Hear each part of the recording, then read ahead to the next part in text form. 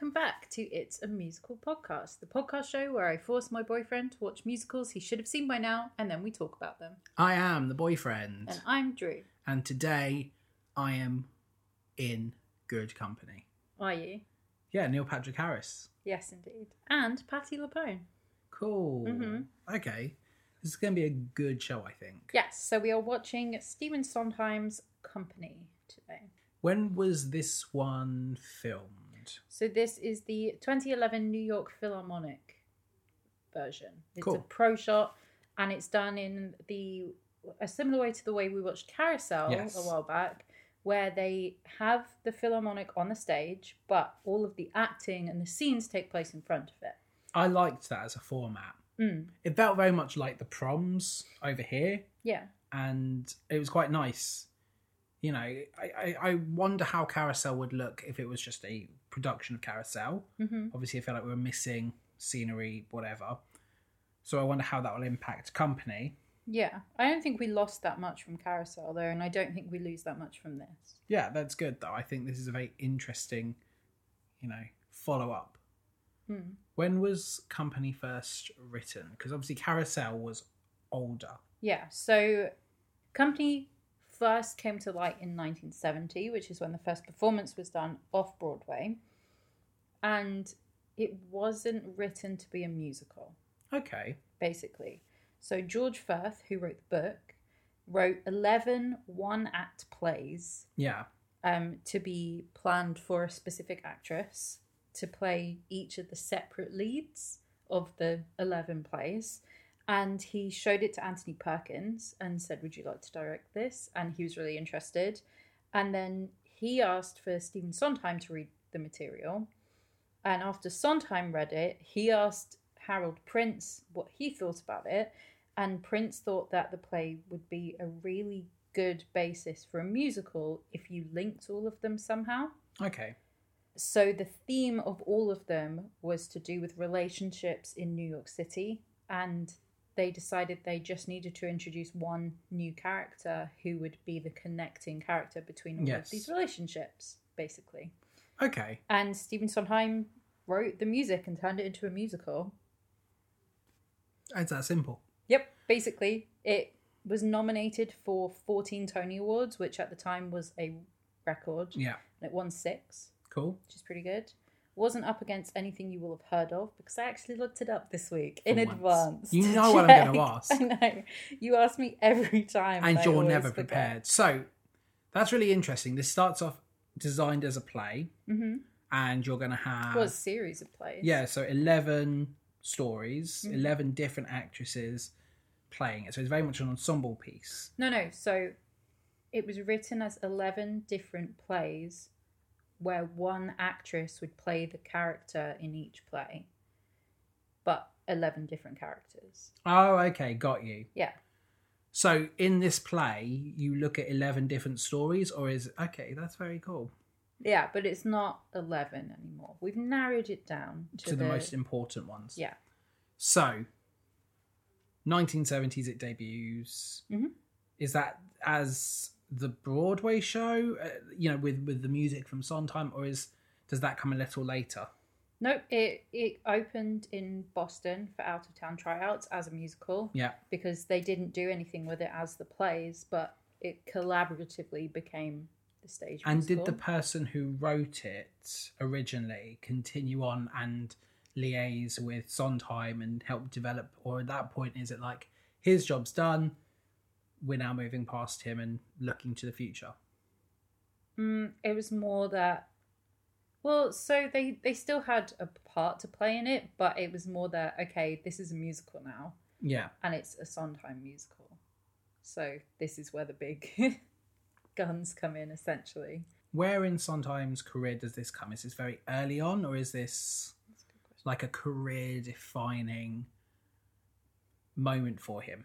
So he'd already written, up to this point, West Side Story and Gypsy and Anyone Can Whistle and amongst other things. He'd already written about 6 shows. Fun fact, I did not know Sondheim was involved in West Side Story. How did you not know that? I don't know. I just did not know that was a Sondheim production. Okay. That's incredible. Mm-hmm. Was that his first? No, Saturday Night was his first Okay. musical. West Side Story was his second musical. So, okay, he's already quite successful then. Mm-hmm. So it's a big deal for the fact that this play has gone straight to him. Mm-hmm. Okay, that's very interesting. So debuts, nominated for 14 Tonys, wins 6. Which 6 does it win? This won Best Musical, Best Book of a Musical, Best Original Score.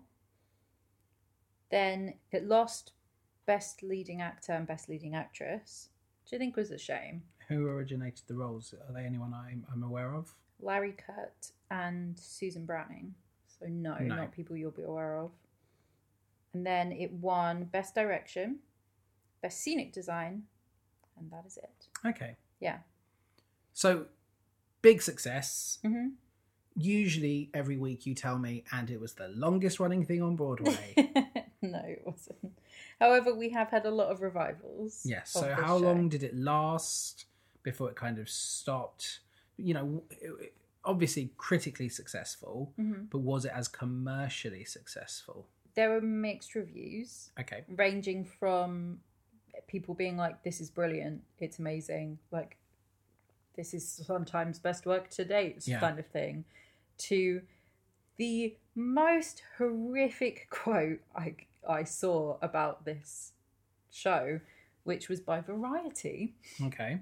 Who said that as it stands now, this is for the Out of Town preview. Yeah. As it stands now, it's for ladies' matinees, gay people, that's not the word that they used, and misogynists. Jeez, okay. Which is a super interesting take, I think. Yeah, that's amazing that would be allowed to be printed, but I guess... I know, right? 70s. Yeah. It opened on Broadway in the Alvin Theatre in 1970 and closed on January 1st, 1972 after 705 performances. So that's not so bad. It's obviously pretty good. It's a decent done run. well. Mm-hmm. The set design had a load of like vertical scaffolding essentially with 2 working elevators. Wow. Yeah, on stage. So that because it's set in like apartments, because New York, and where do relationships happen in New York? So that the main character can go and visit these separate apartments, there's elevators because there's a scene in an elevator, and then there's a scene in this apartment, and then he goes from that apartment to this apartment, and like it's all about that. So they've written in a character to link these stories. If it's originally actresses, that must mean that it's a male character is written in to link the stories. So I'm now imagining that this is going to be Barney Stinson the musical. Kind of. You get what I mean, though? Like, Neil Patrick Harris being cast in this is a choice. He is a phenomenal singer. Absolutely adore Neil Patrick Harris. You know, I don't think I've ever seen a performance by him that I would not watch again. Yeah. From How I Met Your Mother, obviously. I love him in Harold and Kumar, where he plays like an over-the-top version of himself. Haven't seen that, but okay. It's what got him the role as Barney Stinson, funnily enough. Oh, cool. In Glee, we've talked about how we needed more from him in Glee. Yeah, why isn't he in more? But his version of Dream On, I love. And obviously, all the different like musical moments for the Tonys, for the Oscars, he's phenomenal. And then we watched Gone Girl as well, and he's great in Gone Girl. Yeah. Which is very weird because he's, I would say, playing very against type. Yeah, absolutely. So he's very talented musically, but is also a very funny performer, I think. Yeah. So I am thinking that this is going to be Barney Stinson, and he's or that type of character, and this is a musical about all his different like conquests, and maybe one of those conquests will shine through, or maybe not necessarily, maybe just like a day in the life, like the people he encounters. Patti LuPone's going to be older than him. Patti LuPone is a lot older than Neil. Yeah, so like, unless he's like Bialy from The Producers, you know. Sure. But we're essentially, I think, looking at different relationships. Maybe some of them are conquests. Maybe some of them are more personal relationships. I'm intrigued though. I like that idea of something that, you had a play that was multiple different characters Yeah. played by the same actress, which very demanding, I can imagine. Does Patti LuPone play individual, like? Oh, so when this became the stage musical, we stopped having one character playing loads. One actress playing loads of characters. So you've got all these different characters now, Yeah. and they've cut them from 11 maybe down to 6 and combined them. Yeah. No, I think there's still 11 characters. Okay. Or maybe it's 10 or 11 characters. It's probably still 11, actually. Cool. I'm trying to think. I'm trying to name all I'm the trying to characters think in of my them, yeah. head. So in 1971, while the show was still on Broadway, we got the first American tour. That's very cool. Mm-hmm. We can't come to Broadway, so let's bring it to you. Yep, absolutely. Which then ran until 1972 as well. So that a year tour, which is pretty good. Yeah. Then we got the original London production, which opened in 1972 at Her Majesty's Theatre. Did it have many of the same cast? Like, did they come Yeah, from they America? brought a couple of the original cast over, like Larry Kurt, he wasn't the original Bobby. He was the original. Bobby is the name of the main character, by the way. He was the original Bobby in previews.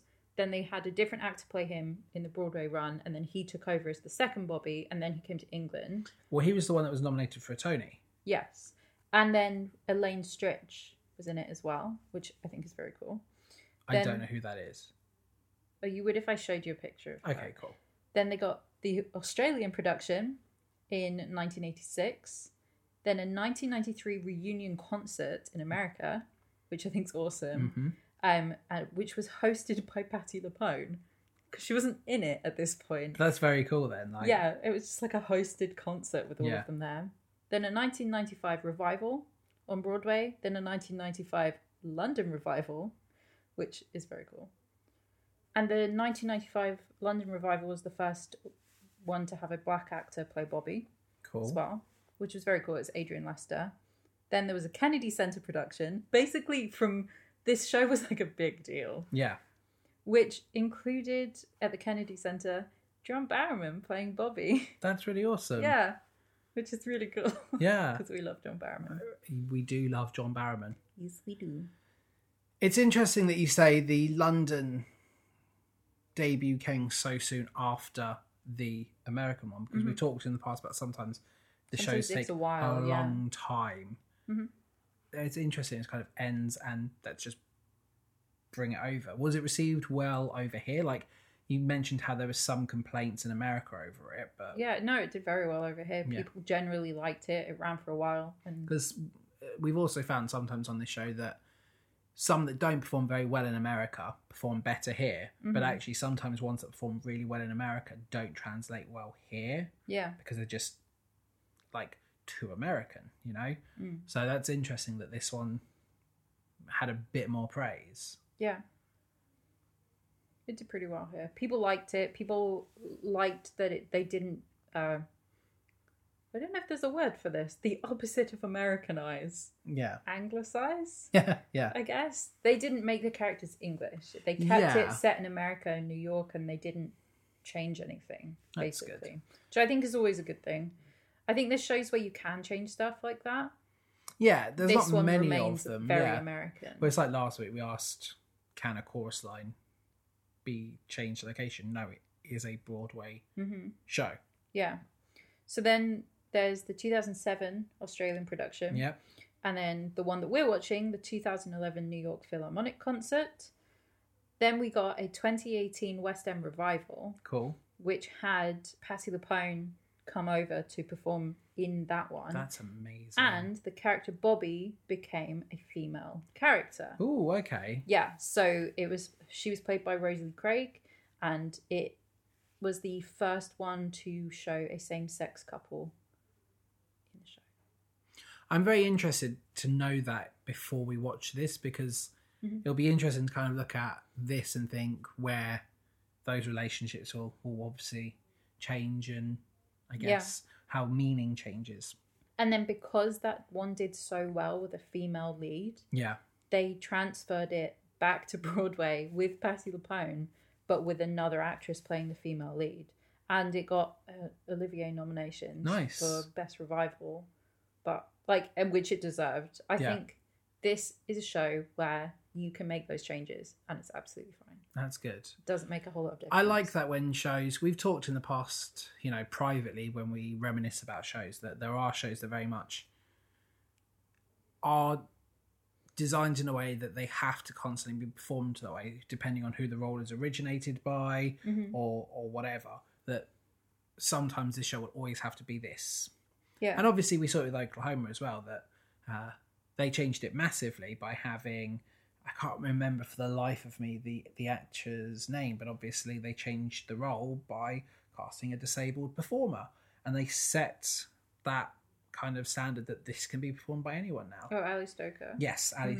And I think that's awesome, because up until that point, that's not something anyone would think of doing. But going forward now, it opens up the possibility to, hey, anything can be done with this role now. Yeah. So that, to me, it's like there was a very incredibly well-made production of Spring Awakening, which I know you haven't seen, where they had the deaf one, actors playing the leads, which was incredible. That if you ever get a chance to see any of that, even if it's just clips, watch it. It's so good. But I think this is very, very cool that there are shows that give people the opportunity to be more inclusive, but also push limits and can be redefined depending on the area they're performed. Yeah. Stephen Sondheim once asked William Goldman whether he would be interested in writing a screenplay for a filmed version of the musical, and he said no. So, which I think is great. He was just like, no. That actually leads me on to a question I've never asked you before that I might actually have to ask going forward, is what's your history with this show? I've seen the West End production in 2018 with Patti LuPone and Rosie Lee Craig, which was great. Yep. I didn't know anything about it before I saw that version. I knew it was a Sondheim. I love Patti LuPone. Yep. I would die for Patti LuPone. Yeah. And I'd seen Rosie Lee Craig in something else before, but I can't remember what off the top of my head. And I thought it was brilliant. And I was like, oh, this is so good. This is fantastic. And then I knew that Raul Esparza had been Bobby in another version of it, which I also knew from seeing the Patti LuPone one, that Bobby was typically played by a man and that they'd changed it on purpose for this one. So I looked and I watched the Raul Esparza version and I was like, oh, this is great. And then I sort of fell into a little rabbit hole of watching older versions of it and how different it is when the main character is a guy. Because personally, I think she's a lot more likable as a woman. We said that about Mark with Rent, and I'm sure we'll say it again. I can't tell you why I think that until we've watched it. No, I think that's interesting. I don't always touch on how you know this show. Is this a show that you've seen live or just seen recordings of? And the fact that there's no film, this is a stage experience then to me that people aren't willing to compromise and do that. And I think that's always interesting as well that, we get movie musicals and adaptations, but you lose a lot in translation. And actually, is that more damaging to the reputation of your show by... And I think the Hamilton Pro Shot will have... there's so many great ones anyway that have been released the past year where we are getting, the shows must go on. And we're seeing a lot of these ones anyway. And there are so many good Pro Shots out there. But I think Hamilton has especially popularised it now because of the phenomenon that it is. That as a result, streaming services are now going to look for, hey, what Pro Shots can we get there? Yeah. And maybe that's a way for company to exist going forward. Oh, absolutely. It's the kind of thing where I always wonder how many people saw Les Mis, the Hugh Jackman one, and thought, wow, I'm never going to go and see that. Well, because I saw, and we could do a whole episode talking about that version of Les Mis, but I saw that and the stage show within a week of each other for my brother's birthday. And which one did you see first? The film. Yeah. And I watched the film and was so underwhelmed and so not wowed by it. And then the stage show, just the difference in the music and the score. Yeah. Just like blew my mind. Well, so this is interesting because my brother saw the film first. And he was familiar with the soundtrack because I went through a period of time where I got the soundtrack. I saw it in year 8 and I got the soundtrack for a birthday the next year and loved it. And we'd sit and we'd play Animal Crossing on the GameCube. And because you're 100 years old. yeah, but like we'd be sitting as a family in my bedroom watching it. And I remember we had Master of the House come on. And my brother and my younger brother were dancing to it. They ended up falling through my bed and I had a broken bed as a result. Excellent. But he was familiar with it, but he hadn't seen it. He probably wasn't going to see it. Then he saw the film and he loved it because it made a lot more sense. He went travelling to Australia a few years ago, I think back in... Oh, the Australian tour of Les Mis is amazing. And he saw Les Mis in Australia, possibly at the Sydney Opera House. Cool. But yeah, the reason he was so fixated on going to see it then was because of the film. Right.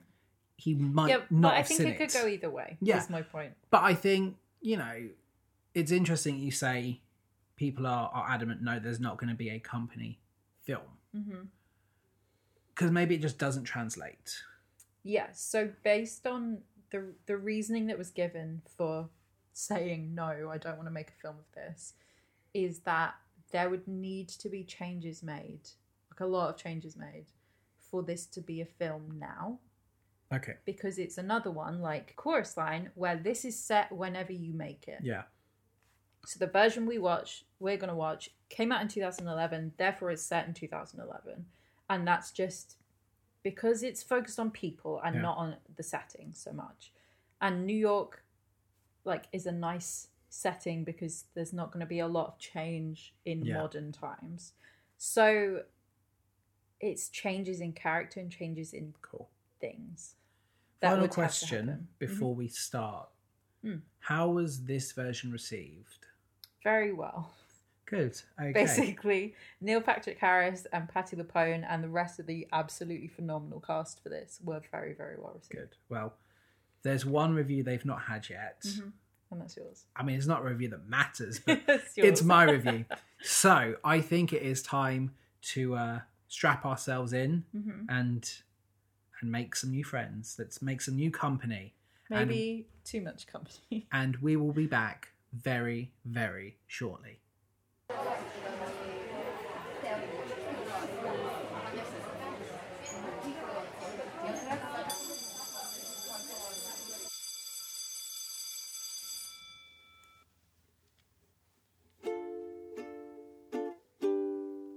Somebody crowd me with love. Somebody force me to care. Somebody make me come through. I'll always be there, as frightened as you, to help us survive. Being alive.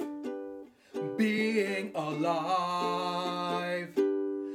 Being alive.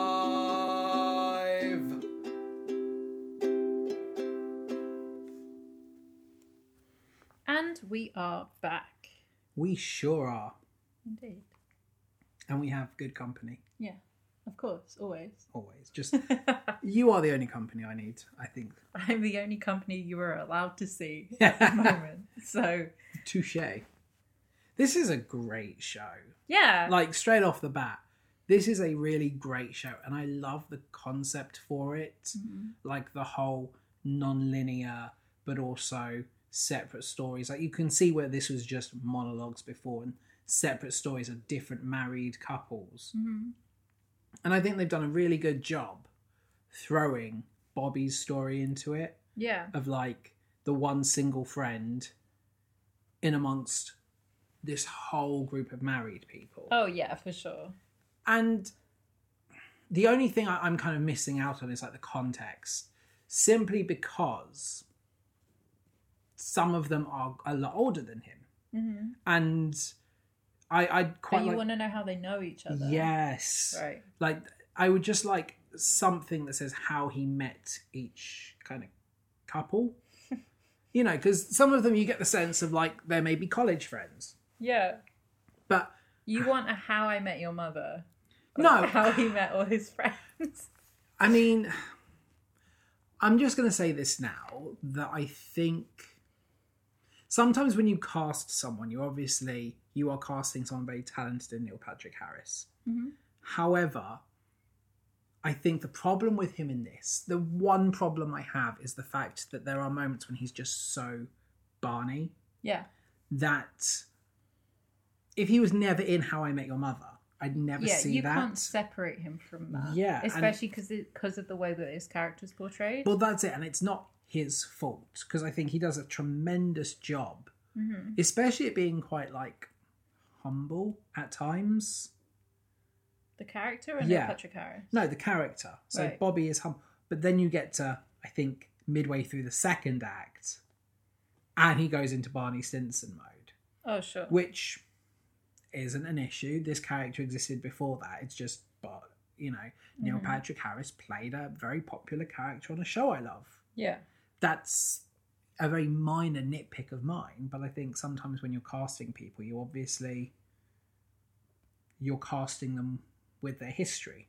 Yeah, sure. And I probably wouldn't have made that connection had it been someone else in that role. Yeah, so we did also have access to the Raul Esparza version, and we could have watched that, but I just thought you'd appreciate the Neil Patrick Harris one a little bit more. I love the Raul Esparza version. I think it's great. Really hope I'm pronouncing his name correctly. Yeah. But it does change it because Neil Patrick Harris is kind of immediately likable, and that probably is because I just like him as an actor and as a person. Like, he always comes across so wholesome. Like, you see the picture of his family all out for Halloween. Their Halloween costumes are great. He's such a nice person. I really like Raul Esparza. The first thing I ever saw him in was Hannibal, which he's not a likable character in that, but he's so interesting. So then when I saw that he was in a production of Company, I was like, oh, I'll watch that. And he is not as likable as Bobby. But I do think it definitely comes down to it's no one's fault. It's the parallels, isn't it? Of I think it's the same thing with Patti LuPone's character, Joanna, where I'm like, I love her. Great. Because it's Patti LuPone and the way that she plays her. I don't think I've been exposed to Patti LuPone before. It's like I know the name. No, you won't have been. So for me, it's not the same. But obviously, it is what it is, isn't it? Famous actors are always going to get that as an issue. They come with their previous works. Oh, exactly. So it's not an issue. I mean, I remember joking when Matt Smith was cast in Terminator with Emilia Clarke, and he was like time traveling. I'm like, well, looks like you've cast the Doctor in a time travel thing. Like, it is just an unfortunate coincidence. We talked a little bit in the preamble about the sets and how the set would be minimal. Yeah, but it works so well. Like, before we get into kind of the main essence of this show, like, I just wanted to talk about how much I loved the sets. Having the chairs, the little sofas on the casters, so they could be wheeled in and out. Yeah. Nice and easy to create a range of different places, but also just the little TV screens and the backdrop. Yep, and the fact that the conductor is on a raised platform and the bottom of that platform pulls out into a bed, and it's also got drawers in it. Yeah, they've literally kept it to the bare essentials. Yeah. But it works. It doesn't matter that I'm looking at the same sofas in everyone's house. It really doesn't matter, because it just... Yeah. You are absorbed in this world. And it's just amazing sometimes when we're so used to musicals being big, elaborate set pieces with amazing costumes and amazing scenery. Like, think of Wicked, for instance. Yeah. Does that show work in this setting? Probably not. No. But this show, just so many simple things that were just beautiful. And I mean, very cool effect having the title come up on each of the TVs, spelling out Company. Great start. So we're watching this as Company starts playing, and I'm looking at the cast list. Wow. Yeah. Obviously, you sold it to me with Neil Patrick Harris and Patti LuPone. Yes. Christina Hendricks. I didn't know she could sing. Yeah, she's great, isn't she? Yeah, and John Cryer. Didn't know he could sing. Yeah. And it was quite nice to see a more muted version of him in this. Like, I was really, really impressed with the cast list. We also have Anika Noni Rose, who is the voice of Princess Tiana Yes. for Disney, and also Stephen Colbert, Yes. who We know was from the really latest. praised for this. In all of the reviews of this version, he's very highly praised for stepping away from his sort of showman personality Yes. and being a quite muted character. Well, so this is the thing, is obviously we've talked a little bit about how Neil Patrick Harris is Barney. Mm-hmm. I didn't even register that was him until Yeah. because he was so different. There's also somebody we had no idea was in it until they showed up. Also, one of our favourite people on the podcast, Ariana DeBose, who is the Bullet Girl in Hamilton and also is Alyssa Green in The Prom. Yeah. And we love her. And it was such a weird, random moment. She's one of they have a little title, the backup character is called The Vocal Minority, which I think is very cool. Yeah. But yeah, she's also a dancer in Yeah. the dance sequence. And that's when I realised it was her. It was so her, I was yeah. like, oh my God. And that was very cool. So this is a fantastic cast. Mm-hmm. So we start and it's a surprise party. Yes. And I can't even think of the term "it's a surprise party" without thinking of My Chemical Romance. So it's like a very famous live concert they did, and it's like me and my mum will say it to each other all the time. And like Gerard Way is one of my biggest loves. Yeah. I'm so in love with him, and it's just the sexiest like surprise party thing he does. And I just, I hear surprise party, I think of Gerard Way. Okay. Well, I hear surprise party and I think of company. So I'll have to show you because it is just beautiful. I think it's hilarious that he gets home from wherever he's been, Yes. presumably one of his girlfriend's places in hindsight, and sits down on the couch and is like exhausted, and then we just hear the funniest little giggle, like a proper gremlin Elaine Page giggle, and he's like, "Who's there?" As if somebody who is robbing his house is gonna giggle like that. He knows. Yeah. I really liked this as an opening. It's his 35th, and he delivers it in the most brilliant monologue, which you don't get that sort of monologue delivery in musical theatre. For an opening, no, definitely not. And it's a really nice way to introduce this character, but the world he lives in. And I think the unison between all of his friends is great. It gives the impression that, like, at this point, you don't necessarily know if they're all there or if this is a case of he's been doing this several times today. Yeah. Because they all speak at once, and it's a very cool effect. And obviously, they are all there together, which is nice. And we get some really great lines, especially from Patti LuPone, who says it's not the gift, it's the price that counts. Yeah, so we already know that Joanna is older than everyone else, and that she's really jaded about things, and that she has no time for anyone's optimism. No, but I think you get enough of a sense of these characters very, very quickly. Oh, yeah. That's what I mean. Yeah. In that one line. You know everything you need to know. Yeah. And I think it's one of the interesting things about this, because it is so, like, mini stories. Some of the characters, I think, don't get enough time compared to others. Like, Patti LuPone's big moment doesn't come till so much later on. And, it's weird because she is such a phenomenal star, but it's kind of, like, bizarre that she's not a focal point throughout. But isn't that kind of nice? But yeah, exactly. That's something I really loved about this, that it is an ensemble company. You've got some really talented named actors who maybe have 5-10 minutes, and then that's it. Their kind of narrative is over. Yeah. And they'll come back for key moments, but that's it. We're not going to see, and it's very realistic, we're not going to see what happens to some of these marriages after this point. Yeah. We just accept that this is where they're at.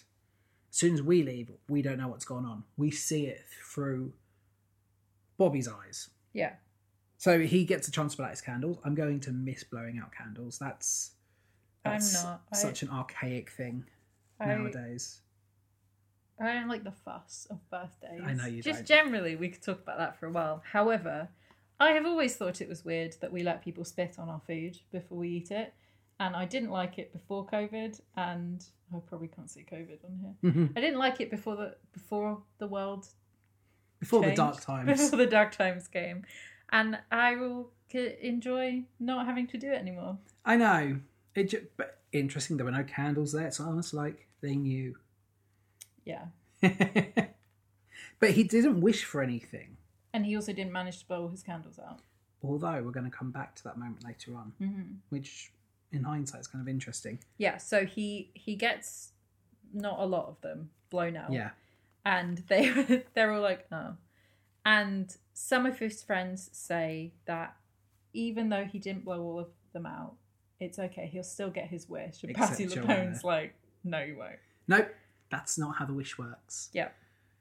I like the way they all do the Barbie. You Barbie, know. baby, Barbie. Yeah, I love that. I think it's really cool. It's a really nice like layering effect, and just one word Yeah. and delivery and pet names. It's such an interesting like cacophony of sound.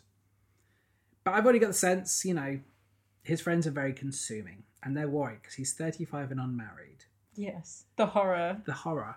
I mean, fair. Like, you probably expect to be married by the time you're 35.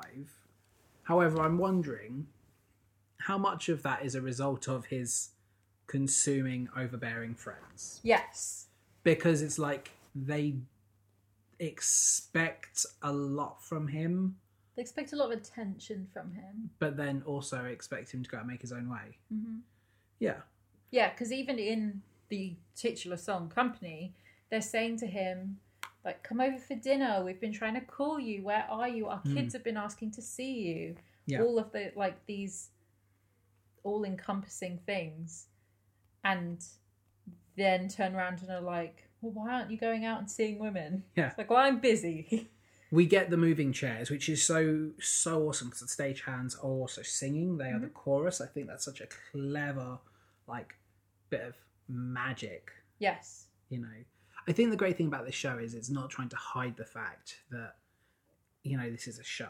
Mm-hmm. Sometimes, obviously, when you are putting on your theatre brain, you want to make smooth transitions, but you want to maintain the integrity to this world you're building up. Yeah. But the power of this, because it's non-linear, because it's thought-provoking as opposed to, sucks you into the story, you can forget about those things. Yeah. And you can just come up with some really clever ways of doing it.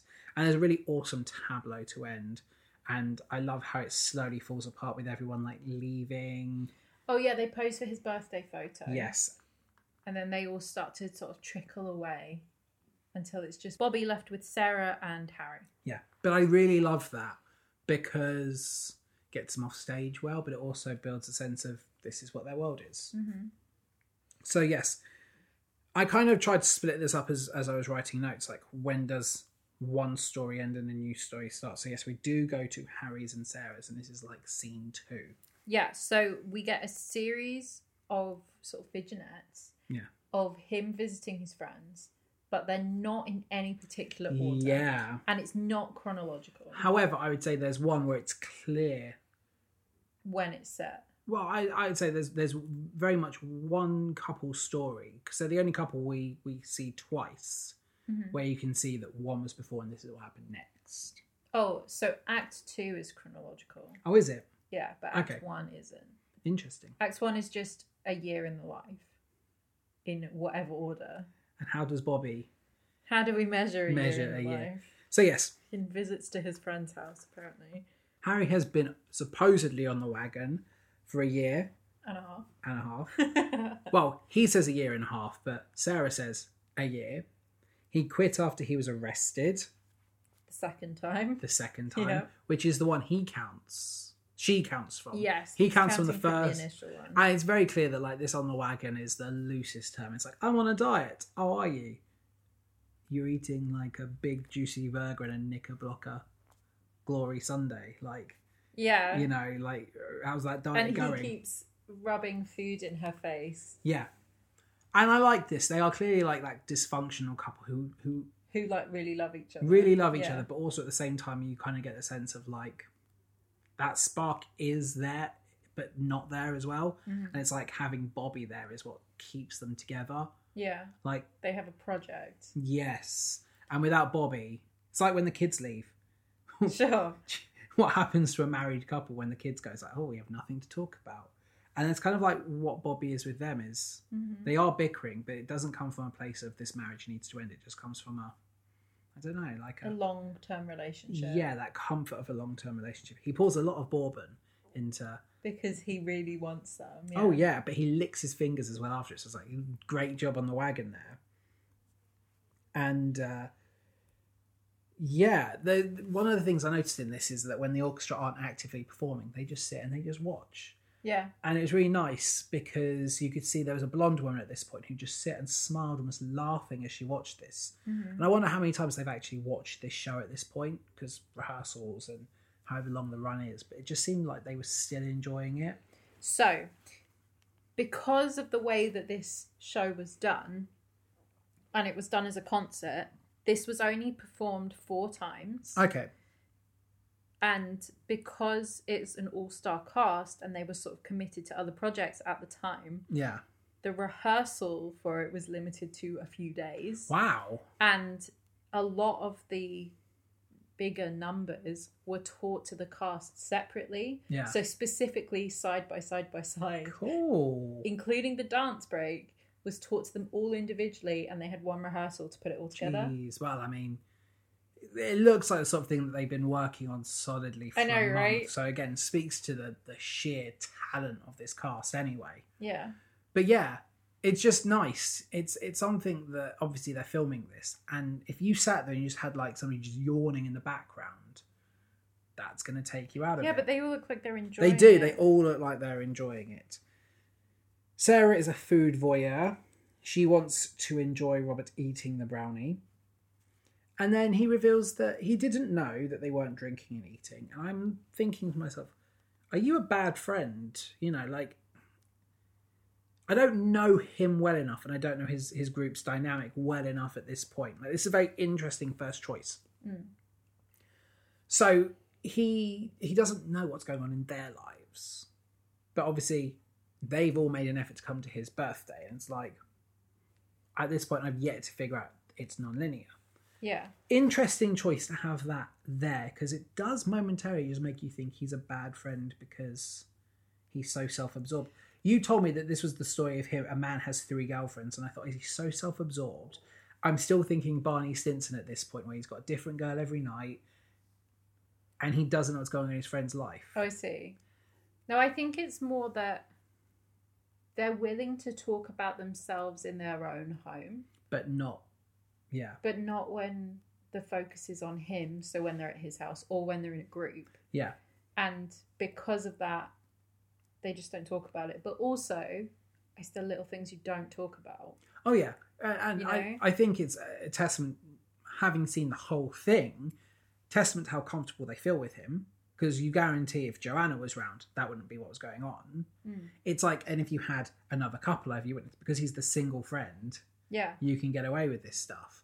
But I just feel like, had this scene been maybe 1 or 2 stories later, I would never have thought, is he a bad friend? Yeah. But would I have thought that if they'd obviously put, I'm not getting married here, I think whatever scene, there's going to be moments thinking, oh, he's a bad friend. Yeah. They both cave in their vices, so they eat the brownie and he takes a drink. And we find out that Sarah has supposedly been going to karate which they think is wrestling.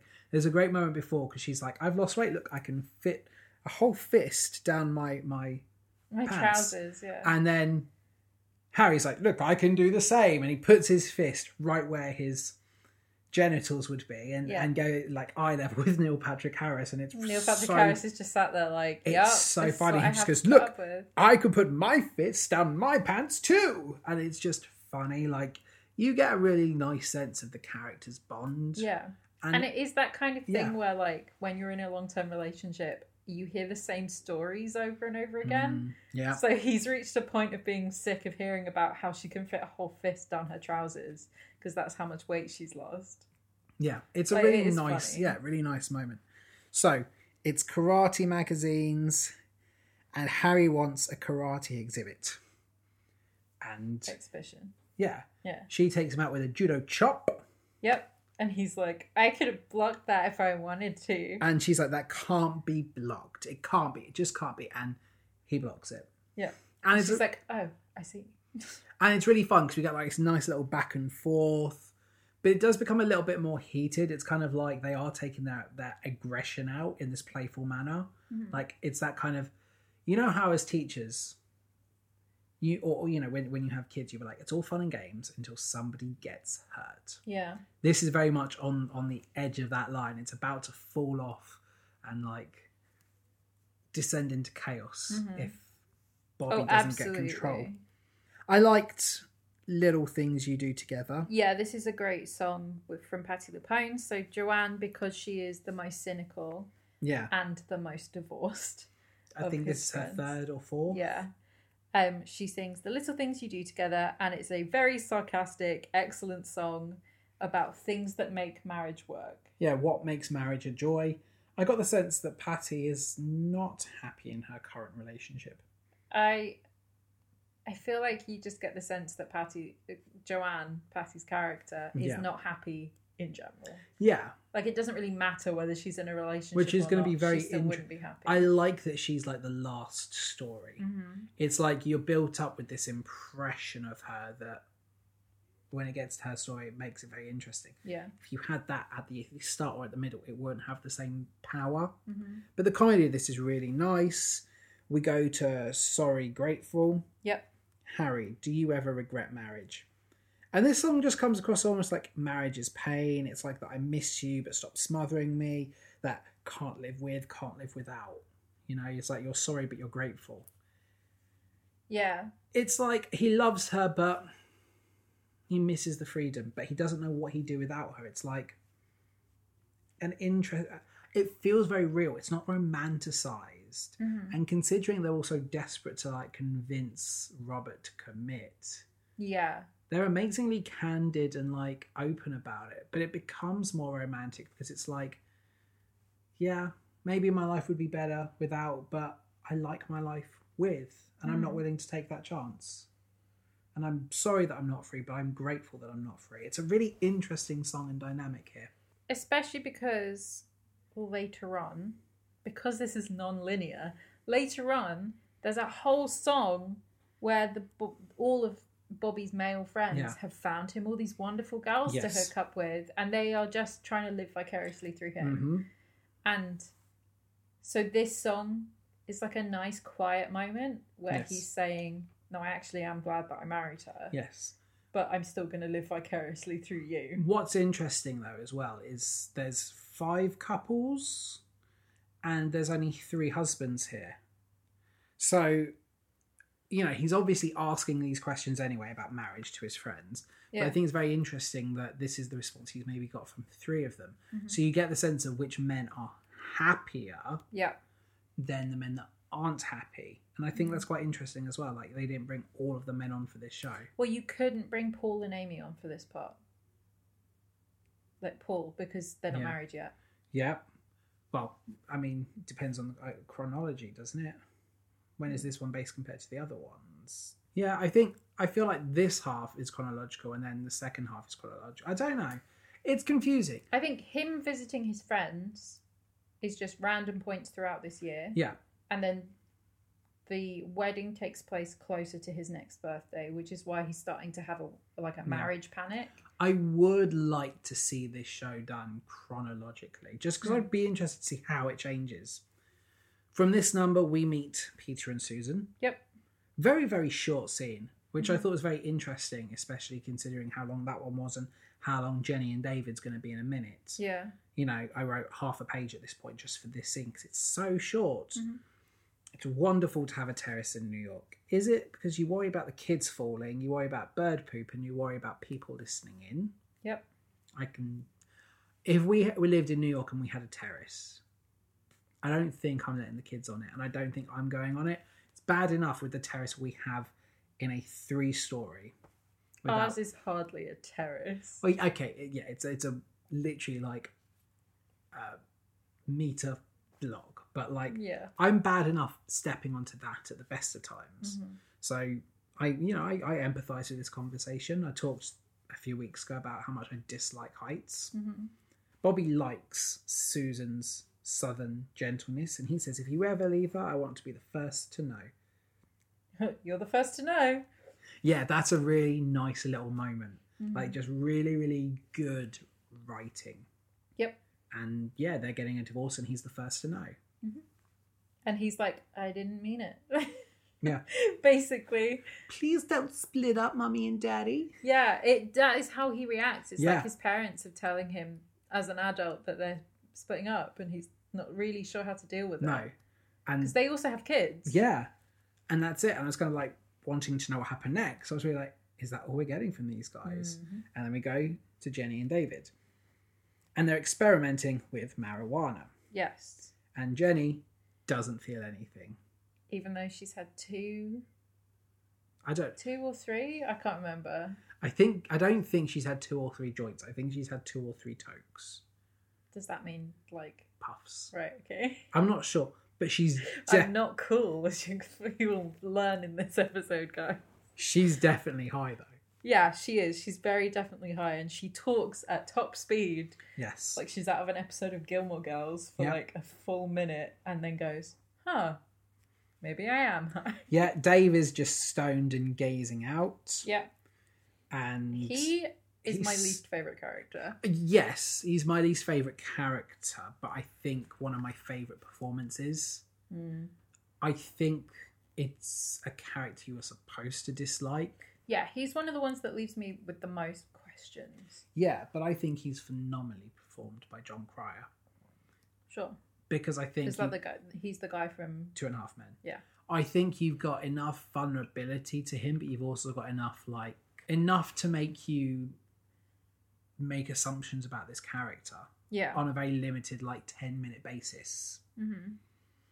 They start sort of grilling him about why he isn't married, and Bobby claims he's not against the idea of being married. Yeah.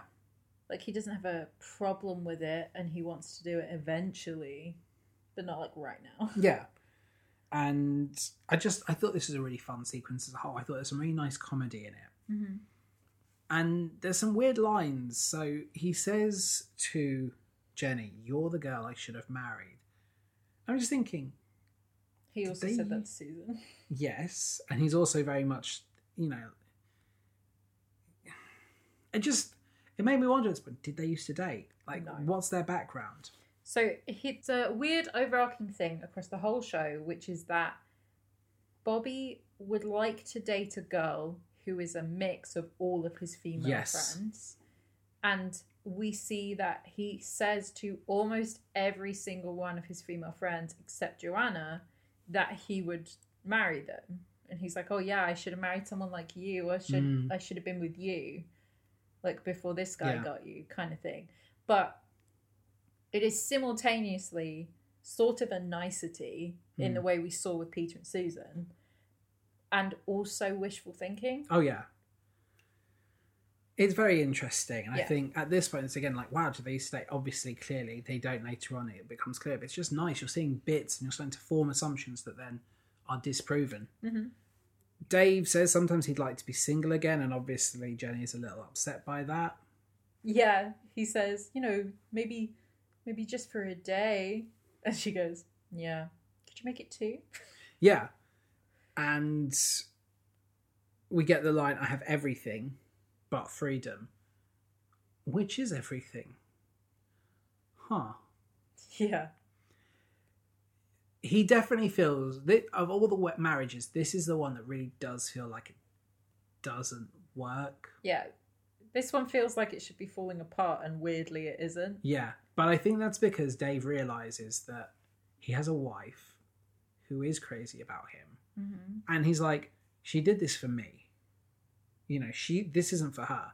This isn't something she enjoys. She did this for me. And it's almost like he's aware that he's very lucky that he has somebody who compromises. And the one thing that's keeping him with her is because he knows if he leaves her, he's not going to enjoy it, because yes, he'll be able to live like Robert, but he's not going to find somebody who will put up with things he enjoys like Jenny does. Which is why I don't like him. He's staying with her for the wrong reasons. I appreciate why you think that.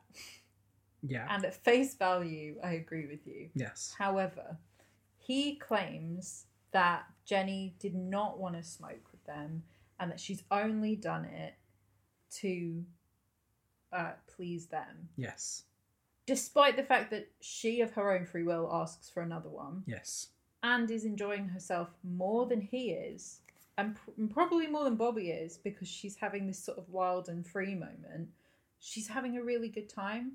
And then when he says to her, we're not doing another one, it stops now. She looks so disappointed and so like, oh, okay, my fun's over, you're in charge.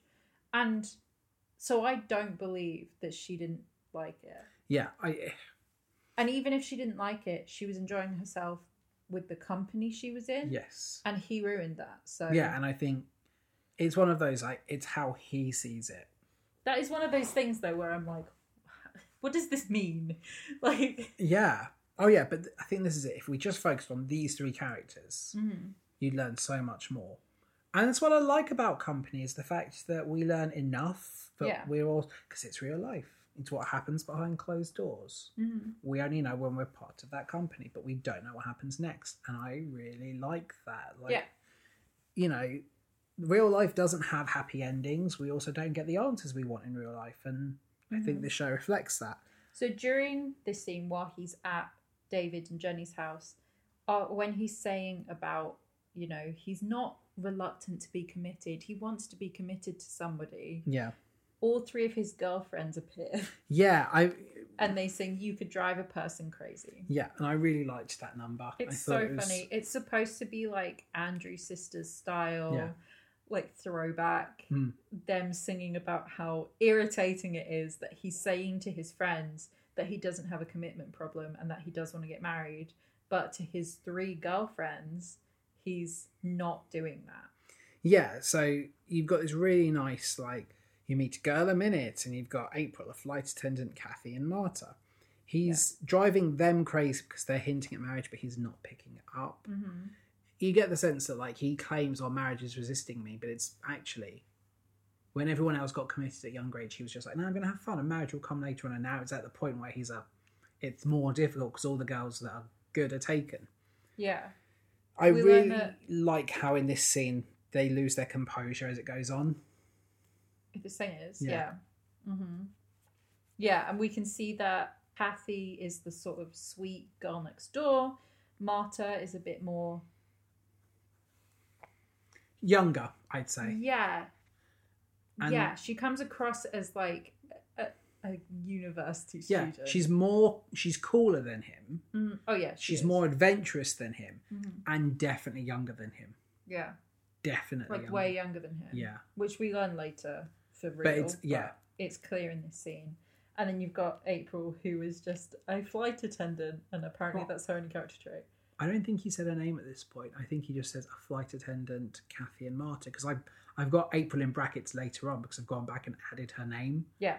He doesn't say her name. He's literally just dating a flight attendant. He says, this flight attendant. Which is the easiest, like, relationship for someone who doesn't want commitment, because you only have to see them, like, once or twice a month, you know?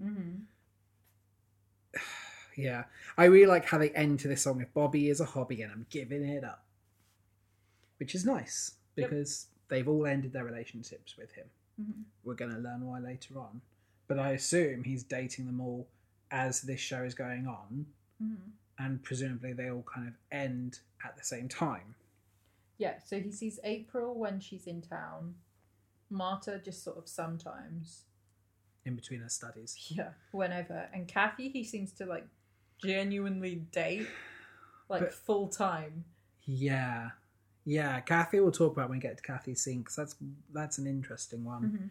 We get the sinister moment from Dave after this song. She loved it for me. It does come across very sinister. Yeah, and he's like, "I married a square, remember?" And he says that to Jenny. It's like, sit down, tiny man. Like, it is a very weird, sinister moment. Yeah. Company interlude, and they all go to set him up. And you get the nice scene that you referred to earlier with all his friends setting him up. They're living vicariously through him. Have a conquest. Tell me all. Bring me in the morning. These are definitely girls that they encounter It's going to sound so horrible saying it like It's this. girls but that they want to sleep they with. exactly. They can't. It's like girls they work with or girls they go to the gym with. Mm-hmm. Somebody that they look at and they fetishize and think about, but can't do anything about.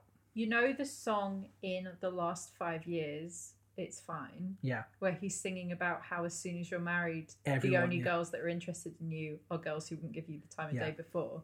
That's what this song is. Oh yeah. But this version is them being like, oh, I have someone to like foist them But onto. this is it. Like it makes them come across. So obviously the wives are genuinely trying to set him up. Yes, That's- they want him to be happy. They want him to get married, but are they doing it because they like a project or because they actually care? Yeah. The men are doing it because 100% they just want to know about that girl that they have looked at and fancy but can't act on themselves, which is really horrible. It's gross, yeah. Yeah, it's really gross. But you also, sort of at the same time, they would be happy if he was happy.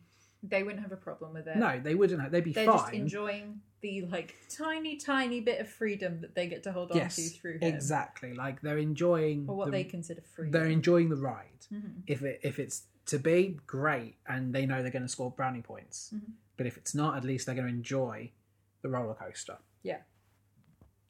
Yeah, so they sing, Have I Got a Girl for You? But Bobby is waiting for somebody who merges the best features of all of his married female friends. Yeah, and we get that through Someone Is Waiting. He wants a Susan-ish Sarah or a Joanna-ish Jenny. Like, I probably mixed the wrong ones together, but like... But that's basically his yeah, point, yeah. but he says those lines, and I think He's it's like, really I want this interesting. thing from her and this thing from her.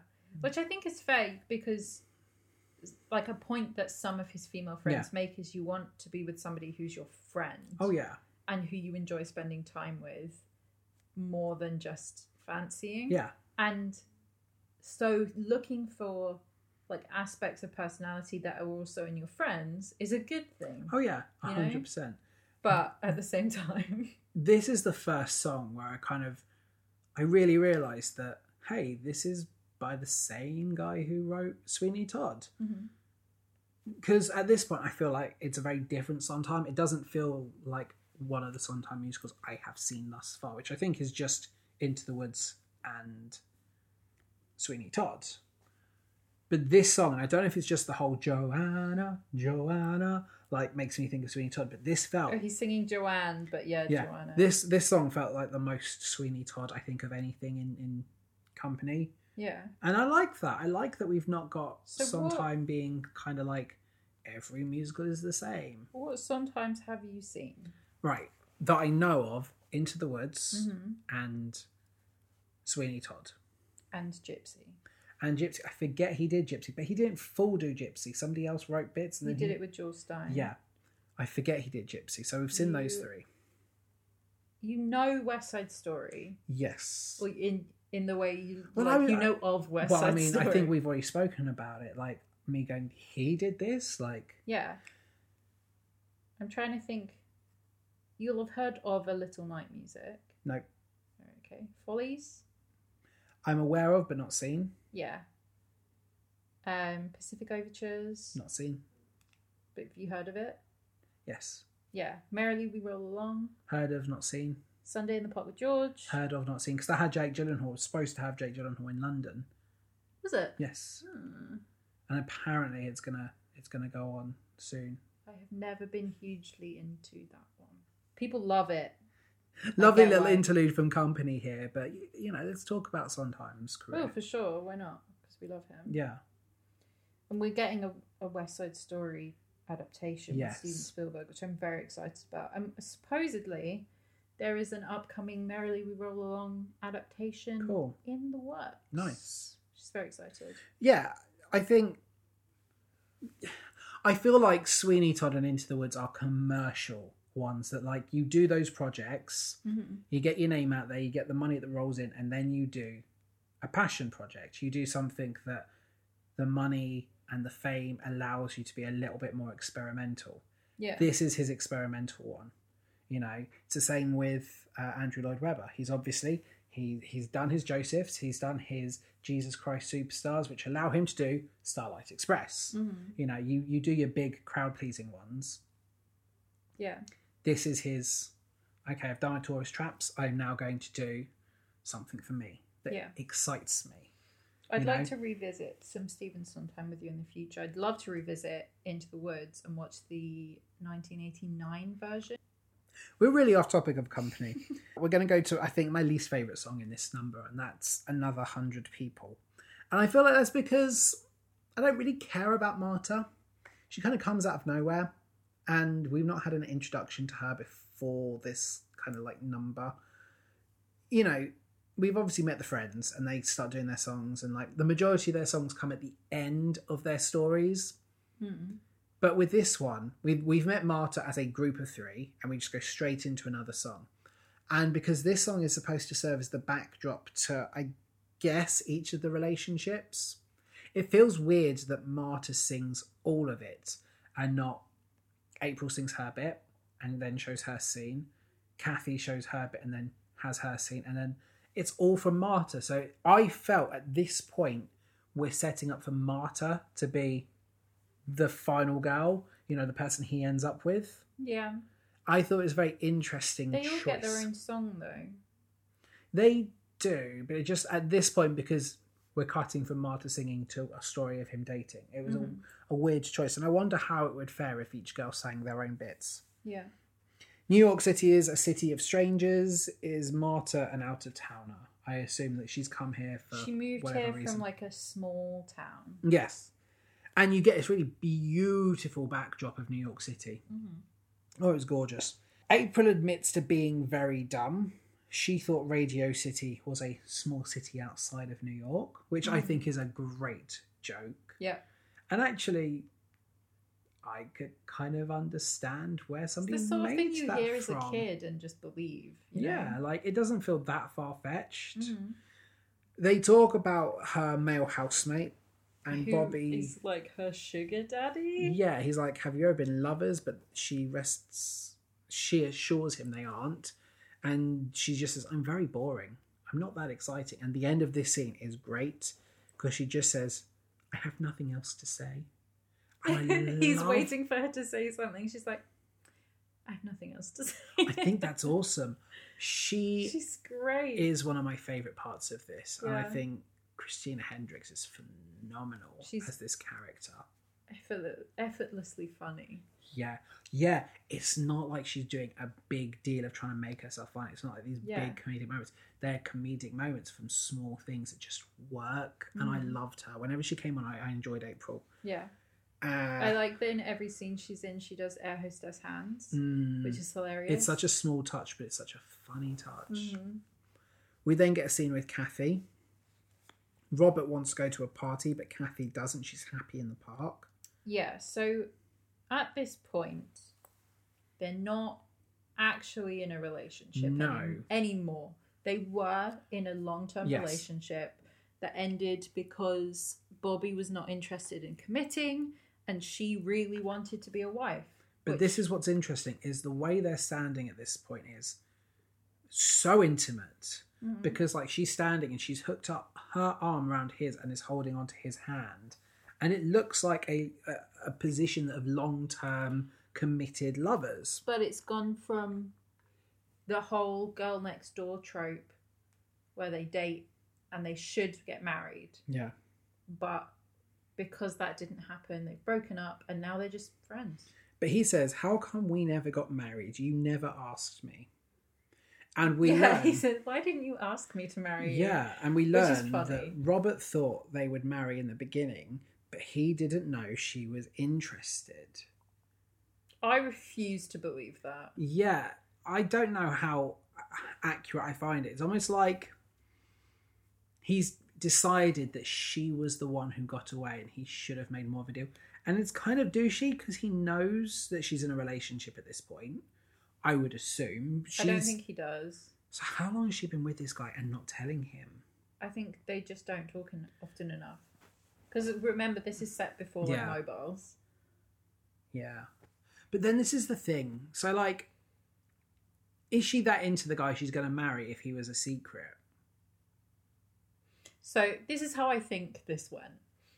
I think their relationship was like 10 years ago when they were in their 20s. Yes. and that it fizzled out because he never wanted to commit enough because he was busy having fun with his friends, who then all started settling down after him and Kathy broke up. Yeah. And he just carried on having fun. And then they somehow got back in touch and talk occasionally, meet each other occasionally, but they aren't like friends. But he's probably like at this point realised she's one that he should have and maybe is trying. Yeah, but he's sort of taught himself this narrative of, oh, you know, we were in our 20s, she didn't really want to marry me. At that point, we were having fun. And whereas actually he was having fun and she thought she was in a long-term relationship. Yeah.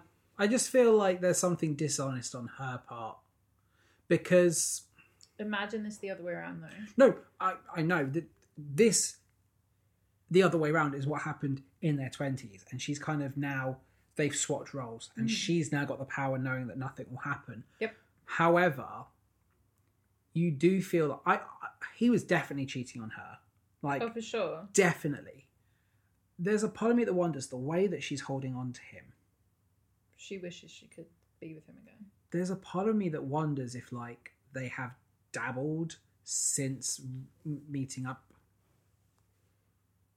And she's like, this is her way of saying, it's like, I actually do have someone else and this person wants to marry me, so we do I need think to it stop said this is the last time. This, yeah. And I think she's probably been cheating on her fiancé. And it was only when the marriage proposal happened and she realised, I'm never going to get this with this guy. I guess I'll take my runner-up prize. Yeah. But again, we don't ever see Kathy again, you know, speaking. So I wonder what's actually happened. Well, here's the other thing. Yeah. She never met any of his friends. No. Who he's known for a very long time, clearly. But none of them know of her. I think you could play this character so interestingly. You know, this is where I love the challenge of performance. Yeah. If you were the actress playing Kathy, you could come up with this entire backstory that influences this scene. And no two Kathys would be the same because it depends on the actor playing that role. And I think that's fascinating. Like, that as a challenge for a performer to add all this depth. Yeah. Are they having it off for the first time now? And is it a case of she's cheating on her fiance, but it's finally got to the point where, like, he knows. So she's made a choice. She's marrying. Or he's proposed and she's been like, I should probably stop cheating on him now. Or is this revenge for what he did to her? Like, has she been completely honest with her husband? She's not cheated, but she's strung Robert along up until this point where it's like clear that he had feelings again, and now she's getting that, like, I got you back moment. Or is this just a really wholesome moment? I think it's wholesome. Yeah, but that's what I love about this moment, especially in this play. You could do so much with this sequence that I think would really change the performance, and I loved it. Like, considering this scene lasts like 3 minutes. Oh yeah, like, I'm putting way more detail in it, but you'd want that kind of challenge as a performer. You got to make your minutes count. So she says her favourite place in the whole world is Cape Cod. And she's going there to get married. She wants to live there. Yeah. And I think another thing that layers on top of it is Bobby has no interest in leaving New York. No. Because that would mean being away from all of his friends. And the girls he loves. Yeah. So she says about how they went there one time and he was like, oh yeah, that was great. And she's like, yeah, I'm going to live there now and I'm getting married. Bye. Yeah. I like Marta the least of these girls. Yeah. But I feel like that's because she's young and definitely not. Like, I don't think he's right for any of these girls. I don't think any of them are his forever love. Yeah. But I feel of all of them, Marta is the least. Marta is clearly just some fun that he's having. Yeah. In the worst way possible. Who hooked him up with Marta, do you think? Not Peter. I think it was probably whatever Joanna's husband is called. What is Joanna's husband's job? Do we ever learn? He's rich. Fair. So is that a job? Marta came to New York because she wants to be part of the heart of it. Like, it's quite pretentious the way she talks about everything. It's like this idealized. She's someone who's grown up watching Broadway musicals and feels like New York is the place to be. Like, she's Rachel Berry thinking, I have to be in New York to be successful. Yeah. Her whole thing about, like, I me as a person, I am the heart of New York. Yes. I am what New York is. I stop to get to know people, regardless of their background. I get to know people. Yeah, everyone I talk to on the street is my new best friend, and it's like, sit down, child. I'm too old for this. But she also says that she aspires to dress all in black, sit at the end of the bar, and cry, because that's total sophistication. It's true sophistication. I love it. Yeah. She's watched a lot of movies. Mm. And then we go to Amy and Paul, who should be getting married, but Amy's not getting married today. This is the best song in this show. Sure. There are a lot of good songs, and I really enjoyed the songs, but this is just, This is ridiculous. Yeah. Like, this is definitely unlike anything I've seen Sondheim do. And also, almost certainly, is the one it's like, I've done my Sweeney Todd, I've done my West Side Story. Do I want that? I've done my Into the Woods. I'm going to show you what I've always wanted to do. Mm-hmm. This is torture, but so much fun to watch. There's a fantastic video that you can watch on YouTube where it is Stephen Sondheim teaching an actress how to sing this song and where to breathe and how to inflect on some of the words and things. And it's so interesting to watch him teach it, because he just is in complete control of that whole song. It has to be so tight, otherwise it's just not going to work. Yeah. It's just a marvel. Like, it's obviously tremendously difficult for the orchestra as well. Mm-hmm. It just, you watch it and it feels like I'm not getting married today. Yeah. All those fears that you can imagine having, like that cold feet and everything, like this is all of it represented perfectly. Mm-hmm. I loved it. And poor Paul that's just singing his bits about how much he loves her and how it's all for her. And what I like is the fact that this is the first story where the woman is the one unsure. Because at least with all the other ones, you got the sense of the men are the ones that don't want to be in these relationships, or at least are the ones like long suffering. And it's Amy in this case, because Paul is just perfect, maybe too perfect. You know, there's a really lovely moment in this. So like, there's some really good interaction. So the way she looks terrified, but she looks at the priest and is like, cut it. And the first bit of interaction with the conductor, she grabs his baton and snaps it on her knee. And it's great because his back is to the audience, but you could still just see him laughing. That is one of 2 instances where there's interaction with the conductor. And it's brilliant. It's so good. It is. And she snaps it and it like flies off into the audience too. Yeah. Violent. I love it. And we get a really nice line from Robert, who says, this is a much more interesting wedding breakfast than most. And we learn that this all stems from a little Catholic rebellion, because Paul is Jewish and Amy is Catholic, and she's starting to think that well, this is her trying to justify, and this is her panicked mind. I don't think she actually believes this. None of this is true. It's her brain over-rationalising and being like, I'm doing the wrong thing. Yeah. And she's looking at everything, because it is the lack of freedom. Like, she's about to sign her life away. Sure. So she's looking at everything and she's like, this was just supposed to be a rebellious phase. I was never going to be serious with him. And then she talks about how, these insufferable notes, which are really sweet notes. Yeah, her problem is that he's being too nice to her. And really what he needs to do is just tell her to get over herself. Oh, yeah. Because I feel like that would break her out of it. But he's so nice. And she says that, because they're in a hotel. Yeah. So she accidentally left the fridge open overnight. And so all she has in the fridge is orange juice. Hot orange juice. Yeah, and she hands it to him and he says, thank you for the orange juice. And she's like, you don't thank people for hot orange juice, Paul. And she also says, no one human can cope with all the affection, Paul. Yeah. He writes I love you notes and sticks them to the back of pillows and things so that when she looks at them, she'll find them. Yeah, and it's really sweet. It's cute, but I feel if that was all the time, you would either stop noticing it or you would just feel like this needs to calm down. Yes. And Paul wants Robert, who I assume is his best man. Yeah, Bobby's the best man. Yeah, to tell her to get married. And he's like, I can't. I have no right. Which But however, he is right to stay out of this. yes, but he only says that because she laughs at Paul for suggesting that Bobby say something. Yeah. And also because we're also going to get another hint that he's more into her. It's like, because he says, he says you can't get married, and she says she doesn't love Paul enough, that's it. So Paul asks Robert to call everyone and explain what's going on and leaves. And Robert turns to Amy and says, marry me.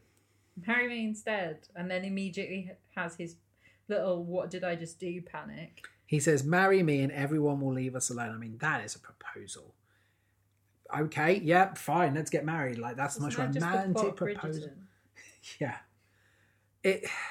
She, of course, says no, because it's enough to know. I don't know, does he mean it genuinely? Or is he... I think in the moment in which he says it, he means it. Yeah. And then immediately regrets it and is like, oh no, I didn't mean that. These are my friends. Yes. I want the qualities of this person, but not in my best friend. Yes. And also, it works. Yeah. It jolts Amy out of her panic. This was it. It's either a case who genuinely means it, or is this a case of he's actually doing what Paul has asked? No, he meant it in the moment. Yeah. She realises she loves Paul and she goes through with the marriage. Yeah, she says you need to marry somebody, not just somebody. Yeah. Which is great. We love Sondheim and his emphasis on the meaning of words and emphasis on key words. Yeah. We go to Marry Me a Little and he's ready now. Mm-hmm. And this is a good place for the intermission, And they bring him his birthday cake again. Yeah. So I feel like everything has led up to this point. Yeah. Yeah. So he's 36 now.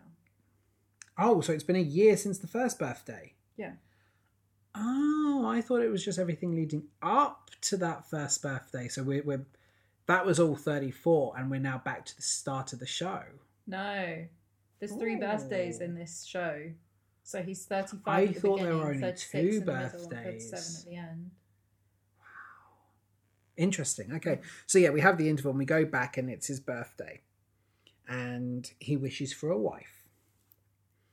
And I really love the bit where Patti LuPone is mocking Susan. Yeah, he claims not to have wished for anything again, though. Yeah, but he has. With friends like these. So we go side by side by side. Mm-hmm. And I love the little cane toss at the start. Like, that's very much like we so know. Neil Patrick Harris. Yeah. Okay. I like this one. We've gone from one singular sensation to 3. And it's like the last song in 6, where it's like... So I looked at some musical theatre songs here. Mm-hmm. And I basically did 6, but with songs going 1, 2, 3, 4. So we have 1. Singular sensation. Mm-hmm. Any little dream will do. Those are not the lyrics. 2 by 2, we're marching door to door, 'cause 3 is company, safe and cheery. For now, everything in life is just for 5 more minutes. We're 6. Okay, that's great, but 4 isn't the number 4. I know, that was the joke. But the rest of them are numbers. Yeah, but that was the joke, because they do that in 6. No, I know, but the rest of them are actual numbers. The words are numbers. So you need to find a song that has the word 4 in it. I appreciate your joke. I'm sorry. I deliberately did that knowing, because that's how 6 worked. Yeah. That's why I did it. Mm-hmm. I could find one that has 4 in it, but yeah, this is such right. So this is such a good song. I said how much I think when we have Not Getting Married Today, that is the best song. Mm-hmm. But this is the most fun song. Like this is phenomenal. This is what they taught them individually. Yeah. And then they had one day of rehearsal to do this all together. So we have side by side by side with What Would We Do Without You, that then goes back to a mini reprise of Side by Side by Side. It's so good. This song is nearly 10 minutes long. Oh, as a sequence, it's incredible. And it basically is just like, hey, I'm a third wheel and I'm okay with that, because you've got, standing at the altar side by side with the third party. Mm-hmm. Like, Bobby's already married to 5 couples. Yeah. Like, You know, he doesn't need to be married. Yeah. Well, it's the same thing from How I Met Your Mother, where it's like, you guys are in the most codependent relationship I have ever seen. Yeah. And you need to sort your lives out. Yeah. We also get a chorus line reference. Yep. Good job we watched that last week. Mm-hmm. Otherwise, that would have gone right over my hat. Yeah, we have a nice chorus line reference where they all have their little hats in What Would We Do Without You? Yeah. And they do the little chorus line walk. But this is the thing. Like, I feel at this point especially, they all want him married, but I think they don't know how much they're going to struggle without him. Mm-hmm. Because we've seen how much they need him just as much as he needs them. Almost if not more, yeah. Because like, if sometimes in this, it feels like he's humouring them. Yes. When he's doing things for them. Like watching Sarah and Harry wrestle, again, kind of humouring them until it's not funny anymore. Yes. And then Peter and Susan, he is saying all the right things and being like, oh yeah, well, you know, don't ever let her go, but if you did, I'd marry her, until it's like, oh well, she's available now. Yeah. And he's like, no. Yeah, You know? it's like he'll talk a big game until it's actually there. Like, Yeah. I feel like Act 2 is where he really becomes Barney Stinson. I don't think it's that obvious in Act 1. I think in Act 1 he's quite like nice, more humble. Yeah. And it's here where it feels more noticeable. You know, this big number that he's leading, it's the most over-the-top number he has done so far. Mm-hmm. It's almost like, look at me. It's a big show and dance, which is what Barney does. Yeah, so without saying that he's being Barney Stinson, Yeah. essentially the criticism that this show gets a lot is that how can you have a likeable main character who's such a misogynist? And how can we, as an audience of, you know, all genders, be expected to like this man Yes. when this is how he treats women? And even when it comes to his female friends, he looks at them as pieces of this puzzle that will make up the perfect woman for him. Yeah. And I feel like that is an excellent narrative. Oh, it is. It's a really And it's good completely- observation. And Yeah. But it doesn't help when you have Neil Patrick Harris playing the character and we're like, but it's Barney and we love him. well, this is it. And I don't think it's so bad in the first half. Yeah. But at this point, so we get The into first half is setting the seeds Yes. for this. But we're now going to have a scene where Alice comes over. I did not think that Bobby would be the sort of person that would have mirrors Who's Alice? on his ceiling. That's the flight attendant. Her name's April. Is it? Yeah. Why did I write? Just like Alice. I don't know why I write. I literally just scrolled back through my notes to try and find which of his friends is Alice. So he invites April over. Yeah. That is an excellent physical drama joke. Yeah. Mm-hmm. But like, he hasn't got any kind of personality that would suggest that would be like something he'd have in his bedroom. Other than that, he sleeps around a lot and has a lot of girls over. Yeah, but even then, it doesn't feel like something that you'd have associated with that character. Sure. And I think that's I think a it's choice. A throwaway joke. But it is. But I think the problem with that is it's a throwaway joke that maybe works with someone else playing Bobby. But this throwaway joke is very much, hey, look, he's the womanizer in How I Met Your Mother. This is something Barney would do, Yeah. especially with the pull-out bed, because that's a joke. I love the pull-out bed. I know, but that's a joke that, you know, Barney has a bed that can literally like remove his conquests. Yeah. So there's a lot of these things that I think would work without drawing comparisons if it was a different actor. I'm not going to complain. It's not me criticizing it. It just, Yeah. you know. So April is doing her great flight attendant hands again, which I think is endlessly funny. But I also love that, true to who we've met already, she has nothing interesting to say. No, absolutely nothing. She's like, it's so darling. Everything about it is darling. Yeah. Look at this. And then she goes up and is looking at the conductor, and we get Neil Patrick Harris like, oh yeah, I've never looked at that before. And Which he is- like pokes him. This is so precious. What is? Because I've never noticed. And pushes and that. Yeah, the Yeah. second interaction with the conductor. She said she can't believe that he designed it himself and made it so homely. Yeah. And then they have the whole back and forth where it's like, oh, well, I did do it. Oh, no, you didn't. You can't have. Well, I did do it. oh, no, you can't have. And he says, why? Did you hear from someone that I didn't? And she's like, oh, you're such a kidder. But I think the great thing about this scene is it really captures that kind of like, you are dating and you're at that point where you're ready to settle down and you're dating people who just aren't compatible with you. And like, you're really trying to make it because there's a physical attraction or whatever. And you just know in the back of your mind, you're like, this isn't the one. Yeah. And I'm not 2, 3, 4, 5 years ago, I'd have been quite happy in this. But now I'm not happy to compromise. Yeah, and I think he's clearly not interested in dating her. Yes, and I think it's a really interesting and a very well-written sequence. Yeah, so she starts telling this story. Yes. About an ex who she wasn't really interested in gave her a cocoon. Which is creepy. Yeah, because he was a lepidopterist, I think they say, or an entomologist. But I think he's, a butterfly person. And he's like, oh yeah, in 2 days you'll wake up and there'll be a butterfly in your room, which, sure, great, it's gonna die anyway if it's in my flat, but and she says she has a cat and the cat will just kill it, so she puts it up on top of a dresser somewhere tall, thinking the cat won't get it. And then one day she looked at it and there was nothing there anymore. But there's a great joke. So she says she put it up there, left it, came back later that day, checked it was still there, realised, oh, it's okay because the cat didn't get to it, which I just thought, cool. Yeah. Then the guy rings her one morning and is like, you should have a butterfly today. So she goes and looks. But he also mentions there'll be a little bloody spot as well. Yeah. Which, like, okay, that's not romantic. And she says, yes, I saw that the cocoon was empty.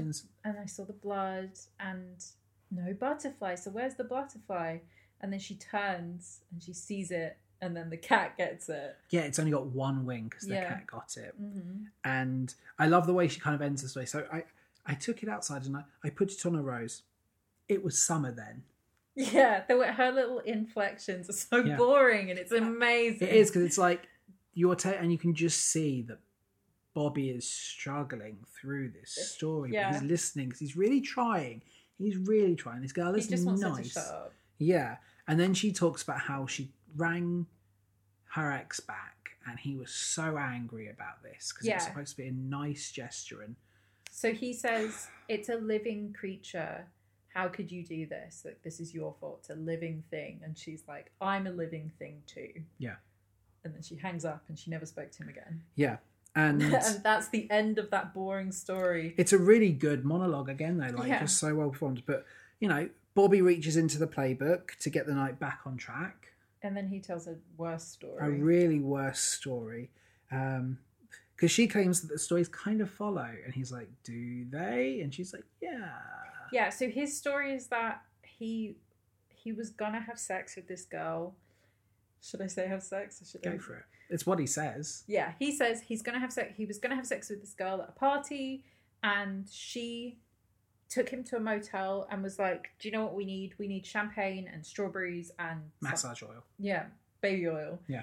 And so he goes out in the night to find these things. He collects his key items that he needs to fulfill his quest, and then drives back to where he thinks the motel is and realizes that he has no clue where he is. He doesn't know which motel it was, and he drove around for 3 hours trying to find it, which I would have given up way sooner than that, especially because he doesn't actually know this girl. No. And then April says, oh yeah, those stories aren't related at all. Oh wait, unless you think that girl who was waiting for you and never knew that you drove around for 3 hours trying to find her, she's the broken butterfly. And he's like, sure thing. Shut up. Take that blouse off. Yeah. What's interesting is we get the song Poor Baby over top of this, but it is so creepy. But it is, but you've got the wives singing, and they're clearly worried about Bobby alone. Yeah, he's not alone though. Yeah. This is it. They think he's single when he's not, and they're clearly up all night, like worrying. I'm going, but he's probably alone and bored, and we should ring him and check in, see if he's company. And the guys, like they then come in, and it's like, however, they want the gossip. This is where I think this part is happening in Bobby's head. Yes, yeah. Because they start to point out her qualities, not good ones. Yes. And they are saying that so what I think is happening is Bobby's thinking about all of her bad qualities, all of the things that he doesn't like about this girl, but he's hearing it from people who have the opposite of those qualities. So we have, isn't she a little bit, well, dumb, tacky, vulgar, old, tall, aggressive, where is she even from? And she's tall enough to be your mother. Yeah. From all of his friends who are the opposite of all of those Well, things. so this is it, is they're kind of like his conscience, and it's like no one compares to them. But he goes through it anyway. Yep. And then we get the TikTok pas de deux. I really liked kind of the whole, like, how tasteful this scene was done between them as they go under the sheets. Like, it wasn't very... Like, it's very Sims. Yeah, and we know what's going on here. And,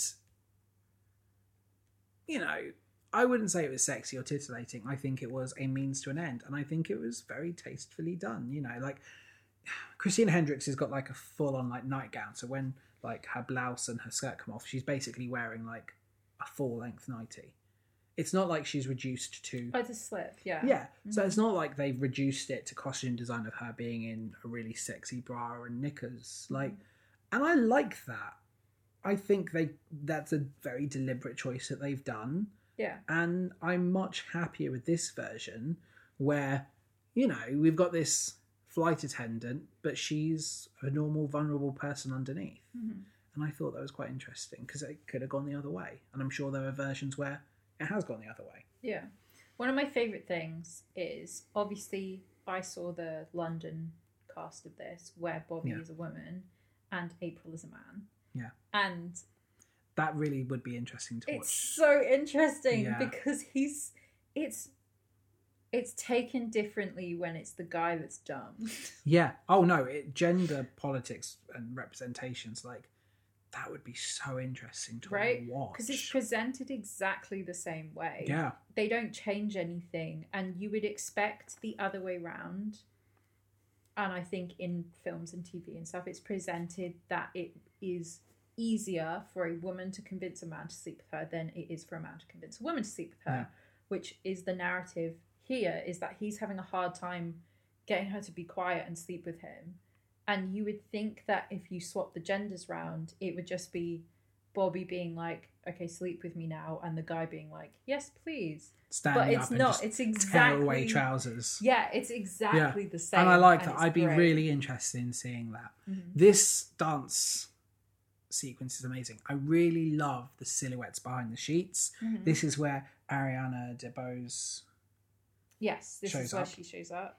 I just really liked it. Like, as a dance number, it's great. Now, in my mind, I was trying to figure out where did this work, because Kathy is like the lead of this number. So, is this him?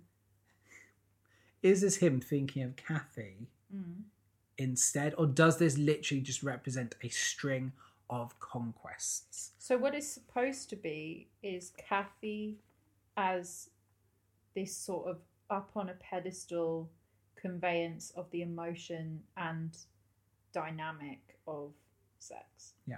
And so I think that's what he's picturing in his head. I think he's thinking about Kathy. But it also can be taken any way you want, because this scene is just a dance sequence. Well, this is it. It's very much, this could be a montage of months worth of conquests or weeks worth of conquests. A bunch of different girls that he's sleeping with, and it doesn't change this scene dramatically. I like the next morning. Yeah, so where Alice tries to sneak out and we get Barcelona. You could have Alice again. Where April tries to sneak out. Do you know what my favourite thing is? That you keep getting her name wrong, and we have a great moment in this following scene where he calls her July. Yeah. And she's like, it's April. So she does try to sneak out, and we get Barcelona, and she sings, "Now you're angry." No, I'm not. And this whole sequence, I don't know why she's decided that he's angry. Yeah, I feel like the transformation is now complete. I'm watching Barney Stinson. This is an episode of How I Met Your Mother, which I know I keep referencing, but this is what it feels like. He's had the fun, and it's like 2 times you'll be polite, come back to bed, and then the third time like, good, she's done. I'm going to sleep now. And he feigns interest in her to the point it backfires on him quite like spectacularly. So she's leaving. He's trying to be nice, and she's like, "No, I've got to work. I'm going to Barcelona." And she's like, "Okay," drops her clothes and goes back in. And he's just like, "Uh-oh." And he's just a misogynist. Yeah, it is completely it's like just the same character, which is a shame because I don't feel he was so bad during Act 1. It's like now he's decided he wants a wife. He's worse. It is the difference between him around his friends, where he's a helpful, useful member of society, and him on his own, where he sucks. That's true. That's fair. I guess we didn't get many dates. We got like interludes of dates, but we didn't get like the ending of the dates. So that's fair. Yeah. So Bobby keeps saying, "Oh, come back to bed, come back to bed," and April's like, "No, I can't. I have to go to work. Like whatever." And he's like, "Okay, I'm going back to sleep. Go. I'll see you later. Whatever." And because he tells her to go, she's like, "Okay, I've changed my mind. I'm staying." Yeah, and he calls her June, which I think is hilarious. We go to a scene where he introduces Marta to Peter and Susan, but they call her Kathy. Then April. Yeah. And then a lot more names. A bunch of names. And we learn that they did get divorced, but they're still living together. Peter flew to Mexico to get the divorce, and because it was so nice where he stayed, he called Susan and was like, "Hey, you should come down. It's great here. Yeah. Bring the kids." And they are so much more married now than when we were married. And I like that this is kind of worked out. That it's almost like they're still in love and they always want to be together and they're still together, but the pressure of having the label of married was too much for them. And now that they're not married, it feels a lot freer. Yeah, so it's Peter's interesting. Gay. Yeah, obviously, yes. That was going to be my next point but there's a bit more to this story. A great commentary that I've seen on this is that they have somehow inadvertently ended up in a Will and Grace situation. Yes. Without meaning to. Where because when Peter was young, you just weren't openly gay. Yes. He either didn't have access to any kind of education about it, or he just saw the way that everybody else acted and was like, "Guess I have to get married and have some kids." So he fulfilled his, quote unquote manly duties and did that. And now that he's an adult and he sees how open people are about their sexualities, he's like, "Dan, I should have done that. Like, why wasn't I like that?" Yes, and he starts the conversation off by saying to Bobby, "Have you ever been with a man?" And Bobby says, "Yeah," or fooled around, or so. Yeah, he says, "Yeah," and I always took from that he's just bi. Yeah, that's exactly what I took from it as well. Is the fact that because he doesn't even just say yeah, he says yeah, of course. Like, who hasn't? Yeah, as if that's completely normal, and Peter, which obviously it is. That's not what I mean. But also shows he's into men, and he's very into Bobby, but Bobby doesn't reciprocate. I know, it's really and sad. It becomes more uncomfortable. At the end, it feels like a footnote to a joke. It kind of doesn't develop the way I was hoping it would. Yeah. Like Bobby showing great discomfort and kind of like, "Oh, well, I thought you were just joking," and like walking off, which with Neil Patrick Harris playing Bobby, I kind of felt like that was a weird choice. I agree. Yeah. However, because I just took every version of this I've watched where I've taken from it, "Oh, they're just bi." Yeah. Great. I then assumed that the reason why he's so uncomfortable is because it's one of his best friends. Yeah. And if one of your best friends turned around to you right now and propositioned you, I feel like, especially because he's starting to think about marriage, you would just be like, "No." Yeah. You would assume they were kidding. So I want to think about it that way. Yeah. But then also it could just be misogynistic. Exactly. And it's very, very, it's very, very weird. I don't think it is homophobic. I don't think that's where it comes from. I think it comes from, like you say, that it just, depending on who watches it, depending on who reads it, it could be... Yeah, it depends on how you want to take it. We finally get Patti LuPone at a moment of peak, focal point. Mm-hmm. So we get Joanne and Larry. Yeah.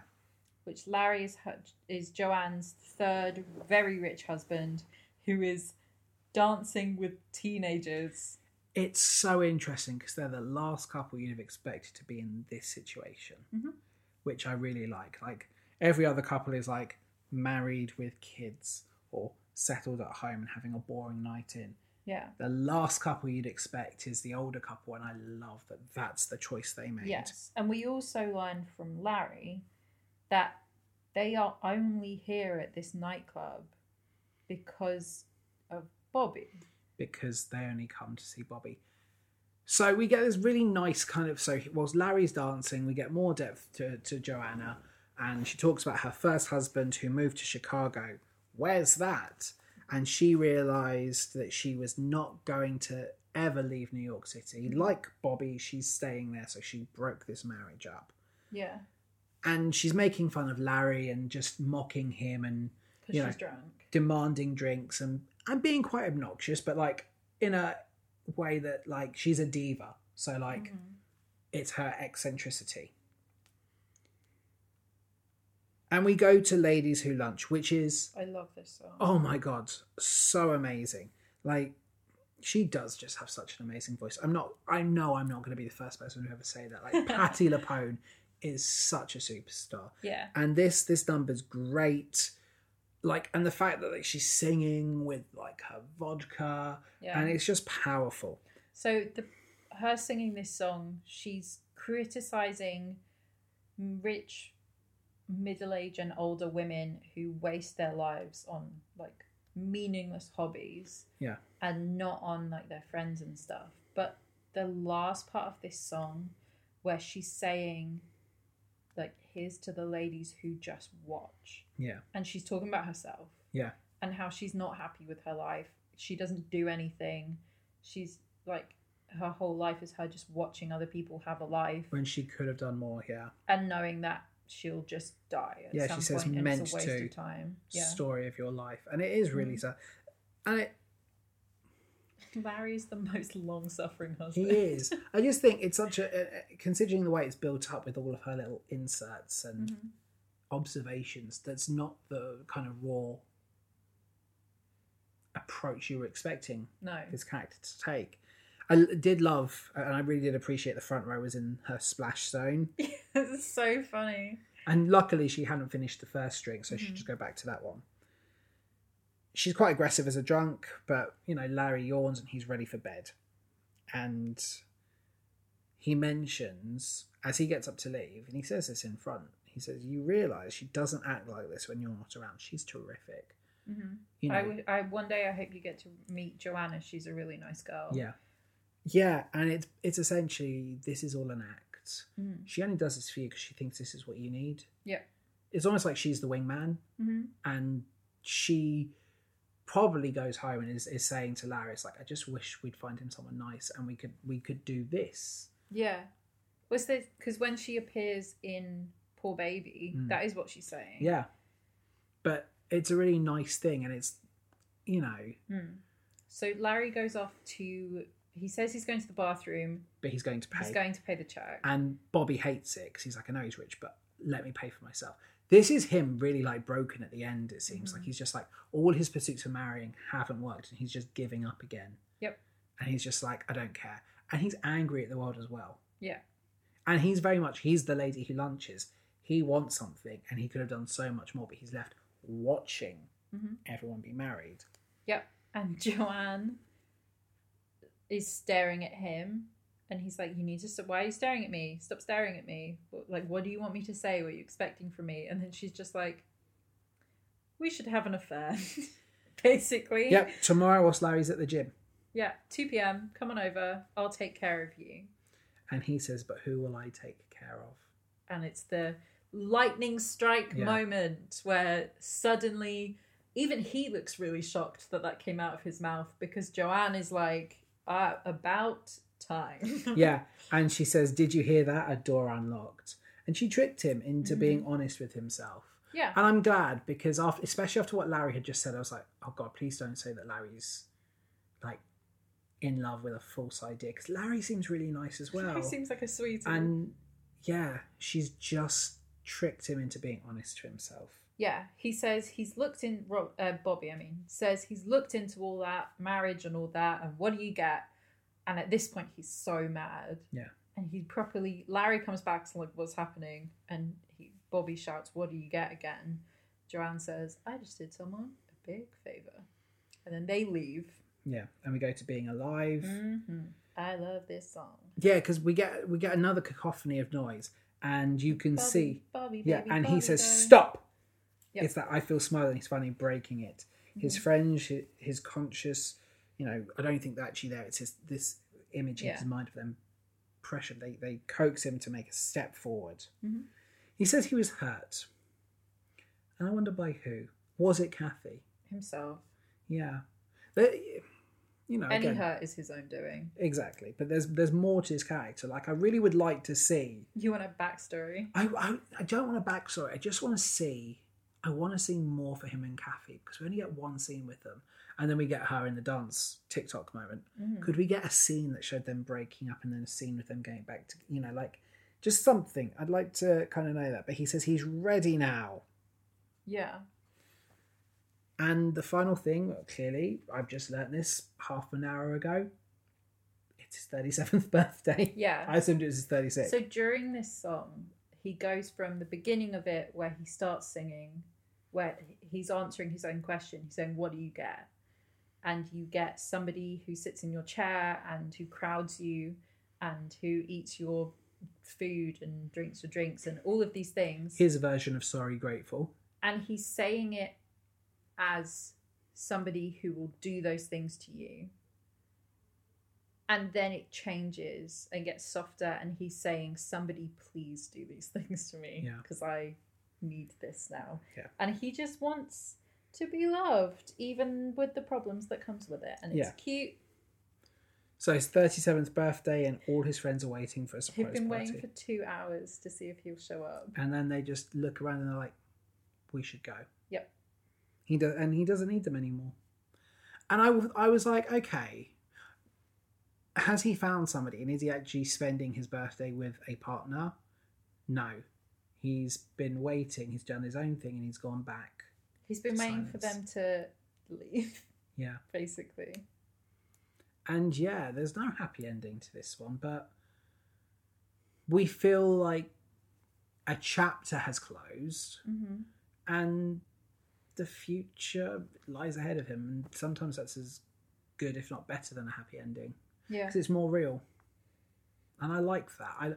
I like it when we get a touch of reality with things like this. I don't want to feel like everything's conclusive and happy. I like to just,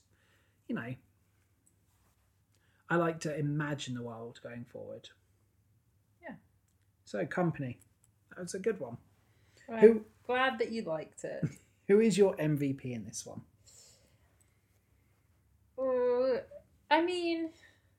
Can I say Stephen Sondheim? I do think Stephen Sondheim. Would you like to know for why? Go for it. Because there is not a version of anything he's ever done where he's done a concert and not been like, "Hey, let's have some set. Let's not just do this as a concert. It won't work as a concert. I want to see set. I want to see a dance sequence. I want to do this. We're not cutting anything from my music. We're going to do the whole show." It's just, I love it. It's great. There was a concert called Sondheim at 60. Yeah. Which I really like. But again, it was literally, they were doing excerpts from all of his shows. And, the girls for West Side Story all came out in costume. And when they did Sweeney Todd, there was a whole, comedy backline to it where the actors were fighting over who got to play Sweeney, and go big or go home. Stephen Sondheim. Fair. I love it. I do think, I did say Neil Patrick Harris is my MVP here, because I do think he does a really good job carrying these and going into very different modes for each of the characters. But I do also want to say April, even though I couldn't get her name right. I think Christina Hendricks did such an amazing job. Isn't she just so funny? And yeah, there's so much of so little. And I'm going to say she's like honourable mention, I think, because I do think Neil Patrick Harris is phenomenal. And obviously, Patti LuPone's extraordinary. Christina Hendricks, I didn't expect to be as good as she was in this, mostly because I know she's a great actor. I didn't know she could sing. Yeah. So, yeah, honourable mention to her. What's your best song? I know you ask me these questions every week. I'm never prepared because I have too many. Yeah. Oh, I know. This one's a very head. difficult one because I think there are so many good songs. Honourable mention to Side by Side by Side Yes. and What Would We Do Without You. Not Getting Married Today is my second favourite song. Specifically because of the way it's performed and how ridiculously talented you have to be to sing that. But Being Alive is just, I love it. I did say my best song was Ladies Who Lunch because I think it's just beautiful and Patti LuPone smashed it. I'm also going to add, like you say, second is I'm Not Getting Married, just because like you have to be talented to do that one. Yeah. And what's your skip song? Either Poor Baby. It's kind of gross, isn't it? Yeah, it's kind of weird, a little bit gross. Or I guess TikTok. Because that's...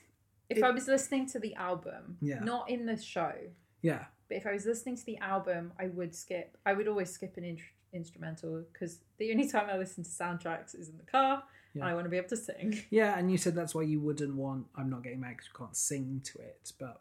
No, I like that. I know. But try and sing along to that song, but... For me, it's Another 100 People. I just thought it was kind of like boring. Fair enough. Who would you want to play? April. 100,000%. I did. She's so funny. Yeah, I think she's great. I would like to play Bobby. I think, like I said about Kathy, there's a lot that you could do with thinking about how you play Bobby. Yeah. You know, if you wanted to go Stanislavskian method, which doesn't work with this show because it's not a naturalistic show, but you could flesh out the character Bobby in your mind and work with the director and think about why is he still single at 35? Yeah. You know, and why is he like this? Yeah, and I think you could do a good job, and I think that would really influence how you play him. He's a complicated character to get in with. I'd certainly be eager to try and lose the misogynistic aspect.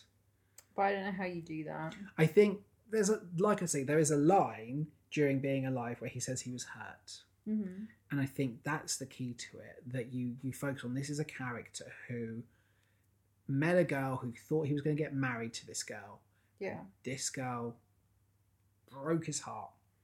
Or something. And as a result of that point, he's just on a constant rebound.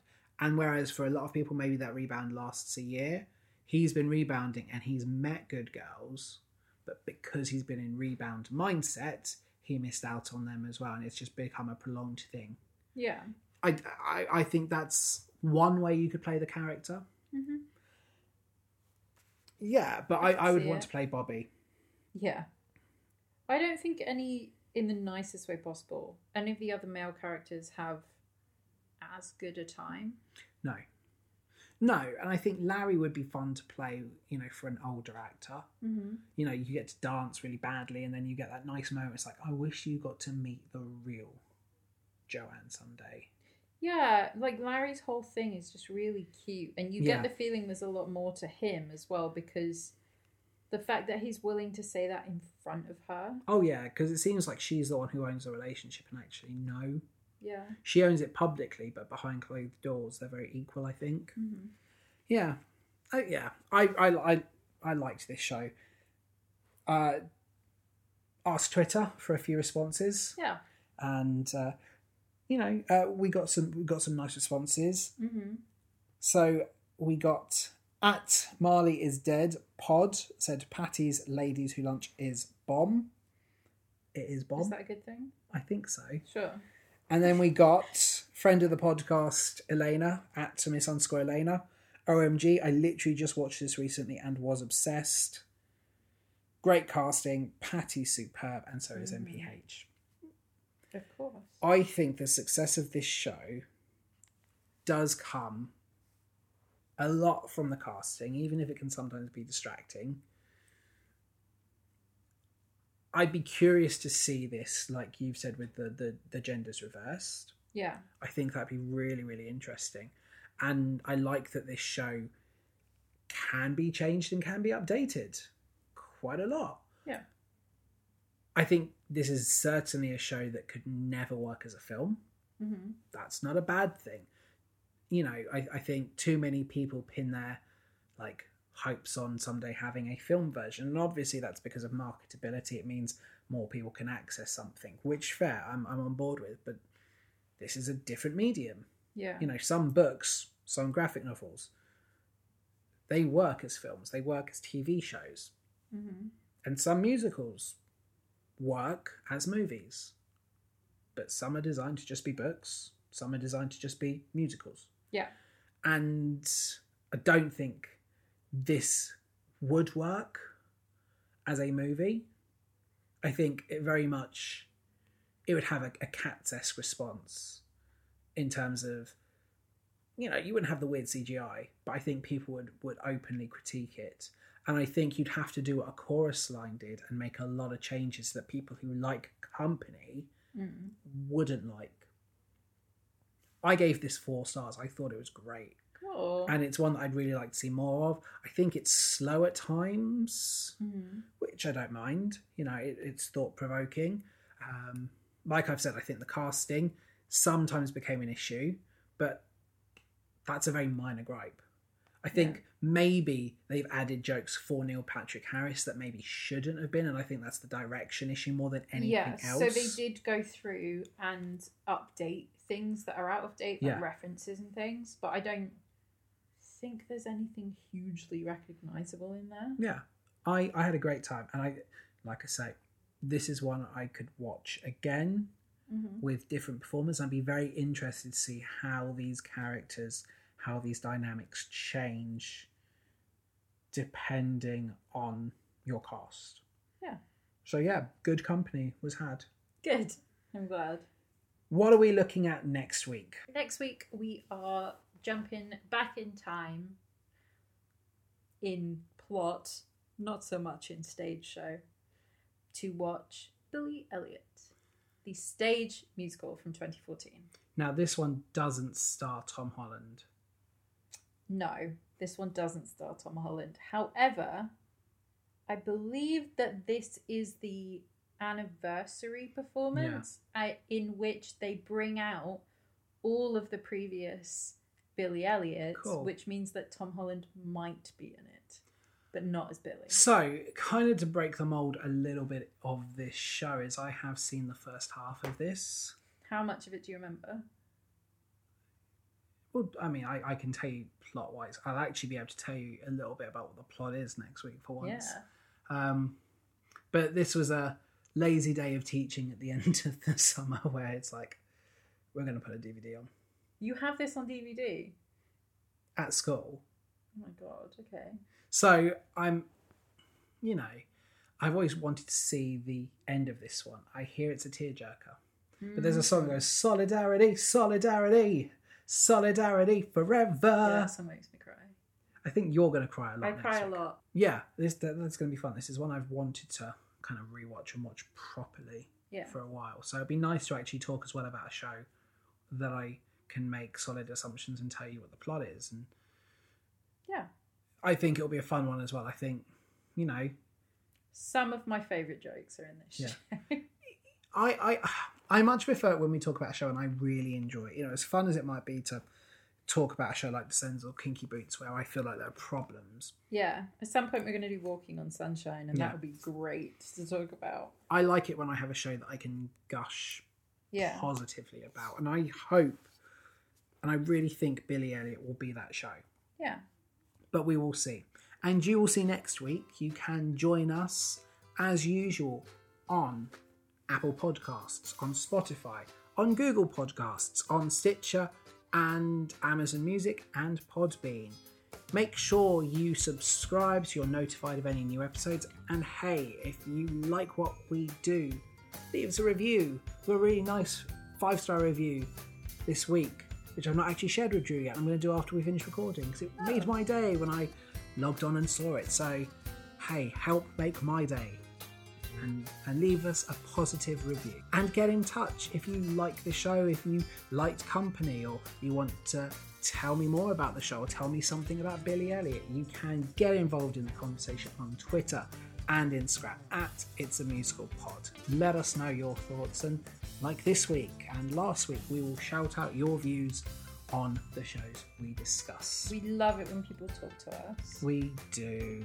We've made some really nice new friends on Twitter lately. You know, shout out to Jared Good, who has always been one of our favourites and has always been great at, you know, getting in touch with us. But I've also really enjoyed contact with Elena, who we shouted out in this episode. Miss_Elena, who is fantastic. Yeah, so get in touch. It makes our days. And until next week, where you can find us same bat place, same bat channel. Have a magical musical Monday. We hope you enjoyed our company.